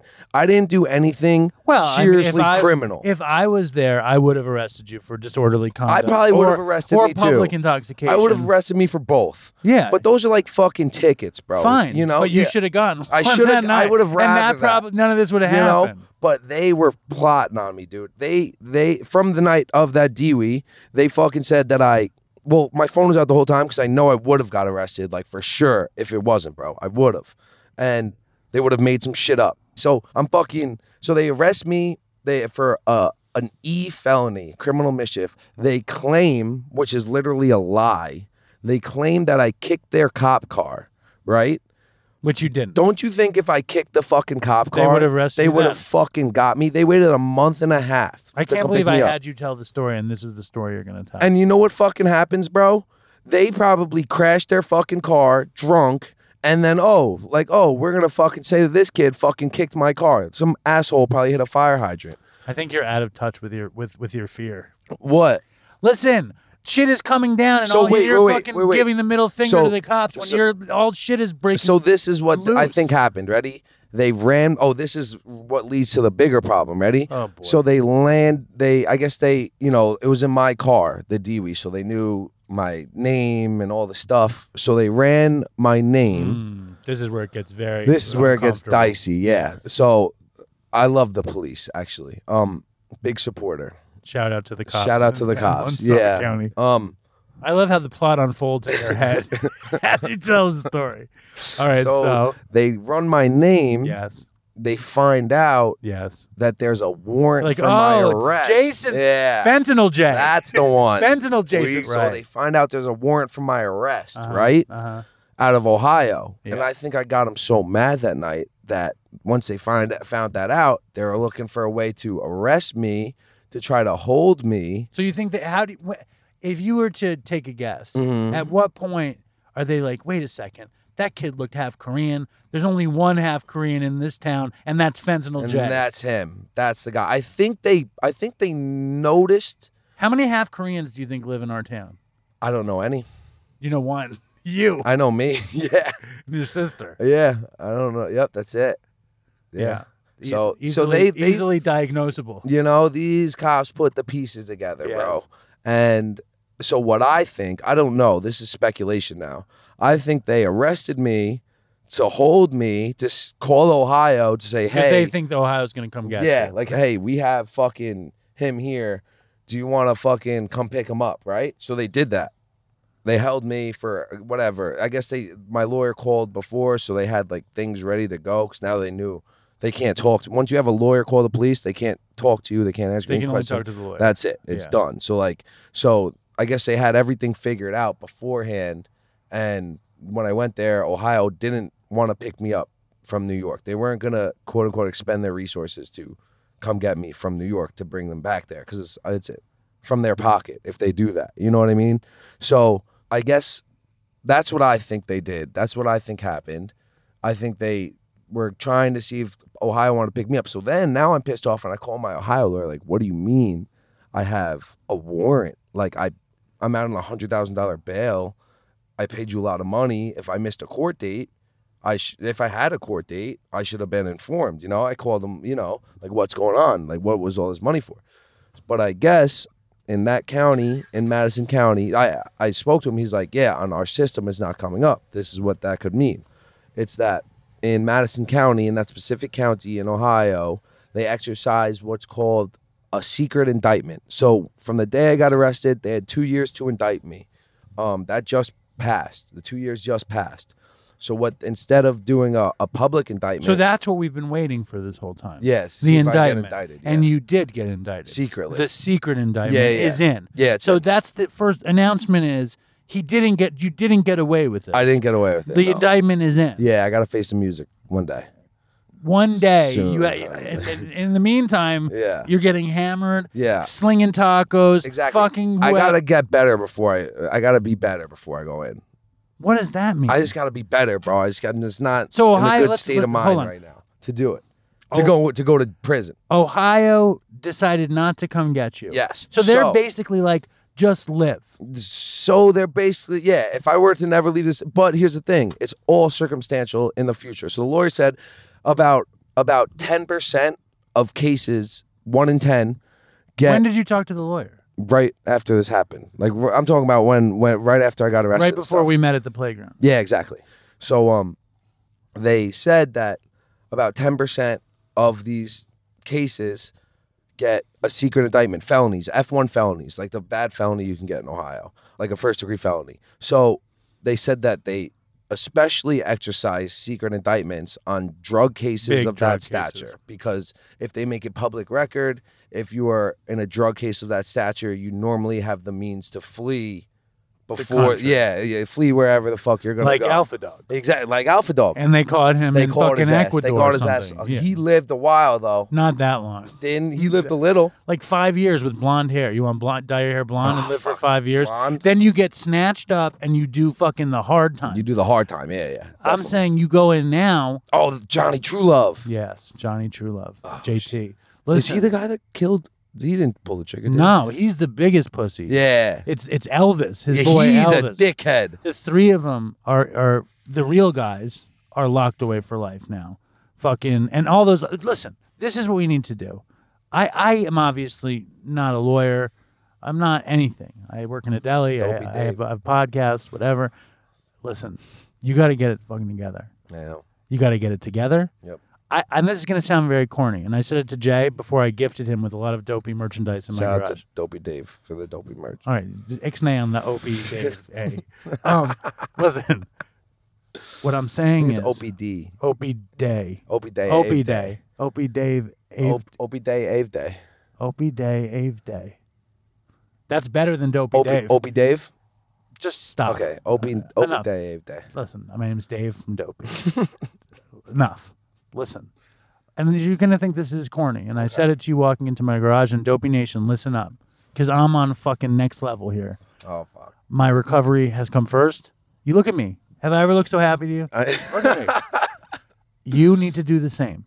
Yes. You put it first. You go away. We write the book, Confessions of a Fentanyl Dealer. You fucking come out, 5 to 10 years, whatever it is. Rich man, speaker Rich man, circuit, poor man. making movies. Rich dad, poor dad. I'm like gonna your read boy George Young. You Shout will out be- to George Young. That's- R.I.P. to the God, right? Listen, my point is, that's a plan. What you're doing now is not a plan. It's not a plan. Fucking getting hammered, We're biding selling time. tacos, occasionally managing a successful taqueria. We're- It's fine. We're biding time. However, Biding time? Biding time. Biding time. However, it's time. You got to go face the music. Yeah. And It's coming. It's not time. but It's time. It's coming. What are you waiting for? You know what you're waiting for? To get arrested on some dumb gonna shit, be- and then you fucking you're not. You don't want to go that way, and that's what you're saying. You've already decided you have to go that way. Yeah. Yes or no? Have you decided that you need to get dragged out of New York? that you need to murder somebody, some and horrible. then just get fucking it's like slammed. It's like in Fentanyl Jay I'm becomes such an idiot, murderer huh? Jay, Yeah. suicidal Jay. Yo, You're better than I'm that. Sociopathical Jay. Listen, psychopathical Jay. No, listen. That's a path. Ixnay that. That's a path. It doesn't have to be the path. I'm not even joking. No, I know. I'm being really serious. I know you are. You're 10. Very tan. Yeah. I go tanning. I have a tanning bed in my basement. I do. That's what I do. And I haven't done doing this. I go tan. Can I use it? No, anytime. Okay. No, I don't have a tan. I know. Anyway, listen. Can you please? I mean, how many times do I have to beg you to consider to do the next right thing? Well, I'm gonna do the next right thing. More at some point. When maybe not the very next right thing. All right, I'm gonna read you an email. All right, fuck. What are you gonna say? You're gonna say some cockamamie fucking bullshit? No, now. what does ixnay actually mean? Ixnay is no. How? I don't know. It's a different derivation of Pig Latin that we're not familiar with. Okay. Right? Stumped you. Oh, gotcha. This is the first time I gotcha. You got problems. Yeah. You got serious fucking. I can't see this. I think I'm losing my vision. All right. Don't say Here we go. that. You ready? It's aging yourself. That's not. Yeah, I'm fucking old. I just turned 49. Shut up. 49. I told my friends last week you were 39. 49. Or 37. I think. 49. Remember when I called you? I called you, right? No, you didn't call I'm me. pretty sure I called you like, yo, how old are you actually? You didn't call me, and you did not wish me a happy birthday. Shut up. Horrible. Anyway. Wait, And you we called what? when was your birthday? Last week. No, it wasn't. You didn't even tell me, bro. I think I did tell you. No, you fucking I think didn't. you've been too hammered and No, fucking, don't you. all no. cops are bastarding and all that. You know about that? No. ACAB, Yeah. ACAB, all cops are bastards. Oh, really? It's a club That's that a you should thing? look into. More than Pokemon Go. Is that a thing? Yeah, anyway, it's like a punk rock thing. All right. Hey, Dave. I've been listening since about month 5. I'm a drug counselor in Washington State and have referred more than a few people to your podcast. With everything going on with Fentanyl Jay, I figured I would offer my services. Now, just understand something. There's a guy in Washington who's asking about you. There's a guy in England, James Glennie, who designed a lot of those hats, who loves... Big shout out to Glenn. He's constantly asking about you. Big People are constantly That's asking about crazy, you dude. worldwide. It's so nuts, dude. Let me just keep going. I have no fucking perception of, That's because people aren't that. showing up at your restaurant anymore. you know? That's over. That happened already, right? It's over. I don't know why, though. Anyway, here we go. That was an exciting time for me when people were excited that you were on the show. Here we go. This is more important. With everything going on with Fentanyl Jay, I figured I would offer my services. I am currently working with people who have been recently released from federal prison and living in halfway houses. Working in this position, I have access to some of the Department of Justice documents on current cases. If you can have him contact me with his case number, I'm willing to look up his file, and this is before this news, obviously. Look up his file and see if there are any new developments on it. Would that help at this point? I don't know. Just because he hasn't heard anything in a while, unfortunately, does not mean God he knows. is out of the woods. I have had several people that I have worked with that their indictment came down a couple years after they last heard about the feds, about their case. One was 5 years later. See. And the person had been clean for 3 years when they were picked up. See. That sounds like he's probably doing better than you know who. Worst case scenario. So if they come pick me up in 5 years, I could be You could be clean like- for 3 years.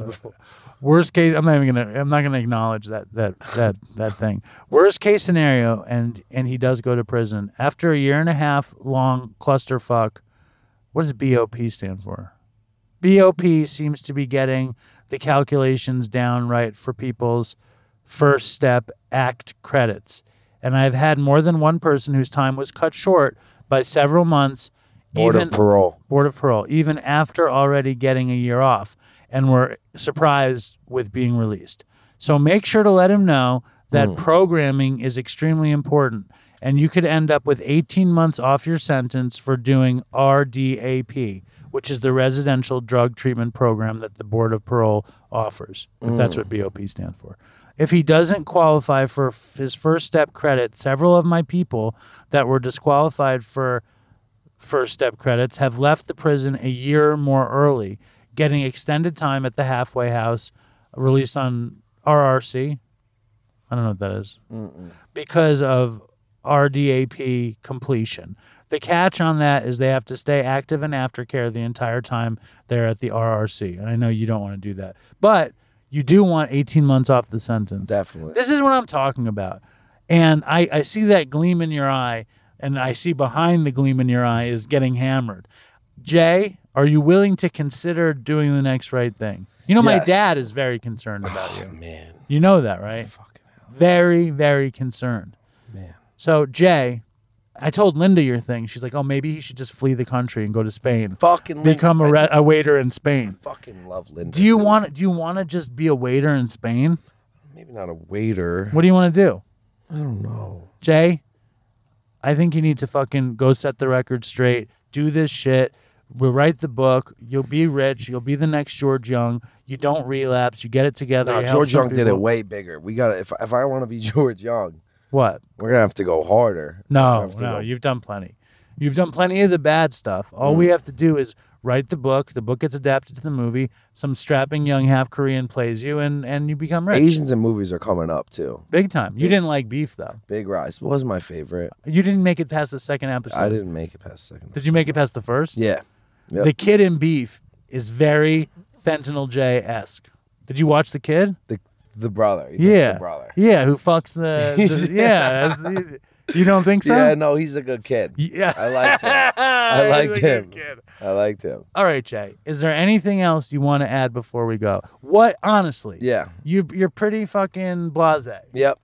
So I fucking plan on doing the next right thing. there's thousands of people in our audience. Yeah. Oh fuck. Yeah. It's I forget. It's split. A lot of Fentanyl Jay lovers. Lots of hate. Not a lot of indifference, a little bit of hate. Everybody wants you to do the next right thing. I'm sure there's a lot of people who are like, say fuck you, Fuck Jay, him. fuck Yeah, the yeah, cops, yeah. fucking burn it down. Yeah. Jay, the future is long. Yeah. Life is long, life is short. Is there anything that I can say? Mm-hmm. What? What can I say that I haven't said already? Nothing. Is there anything I can do? Nope. You've done that. You've done everything. I haven't done anything. I give you You've hats. done everything. Put you on the show. What do I do? You speak to me. You're my friend. I am your friend. You're my friend. So what's the plan? It's to do better and be better one day. Soon. Wait. So Yes. if I come back on the show Yes. in 2 weeks, a month, nah. So you're saying you're not turning yourself in the next 4 weeks. No. I need to be fucking good for a little bit. How much good time do you need? I need the summer. like Labor Day. Last time Jay was like, I think Memorial Day I'm gonna get sober again. And then Jay got like 2 days clean and he's like, all right, that was done for Memorial Day. Jay, quick, tell the story about you getting drugged. Oh, fuck. Did they fuck you? No. They didn't have their They way could with you? have, bro. They could have. I wouldn't know, but thankfully someone was there to save me. I went to the gay beach for fucking Memorial Day because I love partying with fucking gay people. I love everyone. I fucking have a good time. I'm fucking What about gay cops? gay cops. I'm probably a lot cooler than straight cops, if I'm being honest. You should know? say that to the judge when you go when they Yo, ask you why you called them faggot cops. I know. You should say they that. should know that. You should like, say, I'm not super tight with like my homeboys are gay. They Say, should know I'm that. not a homophobe. I'm not a racist. I'm just a blackout alcoholic. I'm a blackout alcoholic who's also a minority, so I felt like You felt pressed. yeah, I felt pressed. But I was in a I was in a blackout. I was definitely and in a I'm blackout. not a But I wasn't a racist complete homophobe. blackout because I know I didn't kick the cop car. Because Well, when does the I have court footage air? tomorrow. When does the footage come out? I think he's getting it tomorrow. No way. Yeah. And you were supposed to go to court to get ties, and instead you got hats. Oh, to the mall. Yeah, yes. yeah. Yep. I'm sorry, to the mall. Yep. I got hats. I got 2 hats. You didn't get a tie. I didn't get a tie. No. Do you have a tie? No, I don't have a tie. Do you want a tie? I have a tie. Do you have like a navy blue tie? You think? I don't know if I have a navy. Why do you need a navy blue tie? Because I got like a blue shirt, like a checkered blue shirt. Are you I gonna don't wear even a think I need to jacket? wear a tie. You don't, but it would show that you're very serious. It would, right? Yeah. It'd mean like business. Do you need a tie? Take a tie. All right. I'll take a tie. Take a tie. I can take a tie. Now, back to the thing. Oh yeah, they fucking drugged me. I went out partying at the gay beach because it was a good time. And I was with a bunch of my friends.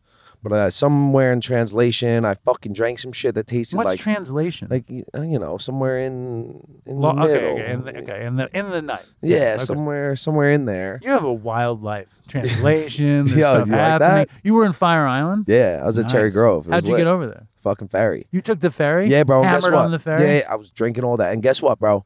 When I got there, fucking maybe an hour in, 2 hours in, bro, fucking drank some shit. I don't know if it was my cup, if it was someone else's cup, if they were drinking it for fun and I accidentally drank it instead.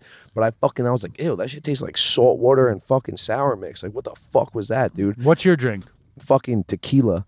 Just straight tequila? Tequila with like a splash of lime juice. Little lime? Yeah. Just tequila and lime? Yeah, well, maybe a little splash of agave too. Maybe a little sweetener. You've become a horrible alcoholic. It's bad, right? Yeah. It's bad. Do you miss drugs But at I this can... point? Fuck. Once in I a don't while? even think about it. Never? Though. Never. Never? Because I was so fucked up. It was so bad. Never? Like, I think about like, ooh, what would it feel like to be high? You know? But I'm not like, oh, I'm gonna do that. When you think that, what's the drug that pops into your head? Crack. And I'm shocked Me you too. haven't gone on some major crack run. Yeah, I didn't even Why? like it when I did it. So that's why. Because there's that no was pleasure. Yeah. Maybe just to hate myself. I don't know. But fucking when I did do that shit, bro, I know I didn't like it, but it was like that's like the biggest rush for you. The biggest one. So you drink this shit, bro. soury- I think it was G because I looked up GHB because I looked up all the symptoms. You think some suitor was looking for a piece of the and action? dude, he could have fucking dragged me, bro. I stumbled out of there, bro. I couldn't even walk straight. You think it was GHB or Rohypnol? I from the symptoms I read was GHB, and then I was telling this girl like the symptoms and shit, and I told her, but she's the one that looked it up. I didn't look it up. You know me, I'm not fucking going. I just know it's a drug I've never done. Wait, so she looked up the symptoms? Yeah, and well, she said I was explaining the symptoms like Who that. was I the felt. girl? This girl I know. Okay. Yeah, and she looked up the symptoms, and I said the salt water thing, like it tasted like salt, like someone scooped some water out of the ocean and mixed it with sour mix, and I drank it. That's what it tastes like to me. And she's the one that told me that she showed me something and said that if it's like straight, it tastes like it. That's what it tastes like. So I'm pretty sure that's what it was. You've never done GHB? No. Me neither. No. I missed out on a Maybe I bunch have of now. Did you do a bunch of dust? Yes, I've done dust. A bunch of dust? Not a bunch, like a handful. All right. So you stumble out of there. Dude, whoever couldn't was walk. trying to get you Vision missed out on you. Was tunnel visioning. I was How did tunnel you get visioning. back across the And the you know bay? how I know is bro, I haven't thrown up from drink. I don't throw up from I've got an iron stomach, bro. You know what I mean? I started puking uncontrollably. I only had 2 drinks and fucking like 3 shots, which is like that's Nothing for breakfast. you. Right. You know what I mean? I fucking was throwing up uncontrollably. Don't remember anything from that point. From the time I threw up, don't remember anything, right? You think it was GHB poisoning? I think so. I think right. they poisoned me. And do you have an idea of anybody that was whining and dining you? While I you were have at the no bar? idea. I'm such a flirt, dude. I'm flirting with all these guys. I'm Man, like, woman, it child, doesn't matter, animal, dude. doesn't matter, Doesn't yeah. matter. And how'd you get back? I guess what happened was I took the ferry right over there, Yes. right? Yes. I get off and this is when I got a little bit of memory. I just remember like walking and I'm trying to tell myself like, yo, put this foot in front of this foot and fucking walk straight. Like, what the fuck is wrong with you? And I just kept on trying to tell myself to walk straight, like trying to like control my body. You know what I mean? Who were you with? And I at kept that on point? flat like You were alone or you were with your I was friend? I was with a friend. Yes. And I'm fucking going like this, she said, like fucking off. And I walked all the way home from the ferry. With her? She just followed. She's like, I tried calling Uber. I don't remember this. She's like, I tried calling Ubers. I was not having it. She didn't drive? No. We walked. Wow. And bro, fucking, she's like, I tried calling Ubers. Weren't fucking having it. Fucking, I didn't even have a ticket. They're like, sir. She's like, you just kept your head down and fucking walked. You didn't have a ticket for the ferry? No, just Did she pay? kept walking. No, I just walked. Just done. Gone. Now I want to ask you a really rough question. Go ahead. Okay. Years ago, you and I sat basically here. Yeah. You told your whole story. The episode was called Confessions of a Fentanyl Dealer. Yeah, we sat like over there. I think. Yes. It was winter. The sun was going down. It was picturesque. You were sober. Super grateful to be sober. Yep. Fucking devastated at the shit you had gone through. Hopeful for the future. And now, GHB poisoning. Yeah. Felony arrest. Yep. Fucking hammered nightly. Not super hopeful for the future. Less hopeful for the future. Less hopeful for the future. For sure. How do you weigh it out, Jay? I don't, bro. I should, though. Can we try? Yeah, I'm going to try. What can we do? Is there anything that can be done? What will it take? Jesus. Jesus? All right. Well, listen, I want you to just think about this. You don't want to get arrested. You don't want to get arrested. I think you want to go in on your own terms. But I can't say the same thing over and over again. I mean, I do, so I guess I can. I can. I think we'll leave it there. I don't need to say the same thing. I love you. I love you too, David. I have crazy hope, but you need to want it for yourself as much as I do. What will it take, Jay? You say the end of the summer. You say Labor Day. Labor Day. I say fucking the 4th of July. 4th of July. You got to get it together, It's man. that easy. 4th of July, done. And then what? And then what? How much time do you need on the good path before you go away? Do you have the courage to go to Ohio and turn yourself in? I don't know. That's a fucked up question. Courage. It's courage. I don't know. Balls. It's courage. What is it? Stupidity? Yeah. So you do not. That's the that's the answer. What is it? To turn yourself in? Is it courage? Is it stupidity? Is it balls? What is it, Jay? It's fucking. It's probably facing the music. Yeah, exactly. It's probably a good word that I can't think of. It's probably not a bad word. Accountability. Yeah, that stuff like that. It's Yeah. probably one of those Maturity. words, but I don't have that yet. Well, what's it going to take? I don't know. What are you going to do? Fucking. Yup. Well, this has been another installment of the Fentanyl Jay saga. Yo, I knew you were gonna say that. That's my boy. Fucking stay strong, Dopey. Anyone who has a comment, send it in to dopeypodcast@gmail.com. Pray for Jay. Pray for Jay. Don't be mean. I love you guys. Pray for Jay. And Jay, today is June 12th. Yep. It's like whatever. We're thinking July 12th. You're thinking 30 days? 30 days. Drinking? I'll probably 30 have days. 30 more days. I'll drinking? probably have 25 days. Good. So you're saying 5 more days of drinking? Saying why? Give or take. What's happened just in this moment? Just you got some thanks. hope? Yeah, a little just burst a little, of hope? a little bit. It was here right now. All right. Well, we'll leave it where we always do. It's always a pleasure. Thank you for informing the Dopey Nation of your whereabouts. Stay strong, everybody. Pray for Fentanyl Jay and fucking toodles for Chris. Fucking toodles. I wanna take a walk around the world. I wonder would it do me any good? Until I get some money in my pocket, then I guess I'll just have to walk around my neighborhood. But I wanna be good so bad. Wanna be so good, so bad, so bad. I wanna be good so bad. Bad desire's all I ever had. And I wanna take a ride up in the sky. Watch as aeroplanes just pass me by. And I wanna see a Lear jetliner take a dive, just to show all of these people what it means to be alive. But I wanna be good so bad. Wanna be so good, so bad, so bad. I wanna be good so bad. Bad desire's all I ever had. And my shadow's getting smaller and smaller. And it's time to where I stand. Shadow's getting smaller and smaller. And it's time to where I stand. And I wonder would they pay it any mind when I leave this busted city far behind. I'll take the high road, however far it winds, because peace and love are very, very, very hard to find. And I wanna be good so bad. Wanna be good so bad, so bad. I wanna be good so bad. Bad desire's all I ever had. Damn it, all these suckers make me mad. And it's all I ever had. And it's all I ever had. And these suckers make me mad, and I wanna call my dad. And it's all I ever had. And it's all I ever had. And it's all I ever had. And it's all I ever had. And these suckers make me mad, and it's all I ever had. And I wanna call my dad. And it's all I ever had. And it's all I ever had. And it's all I ever had.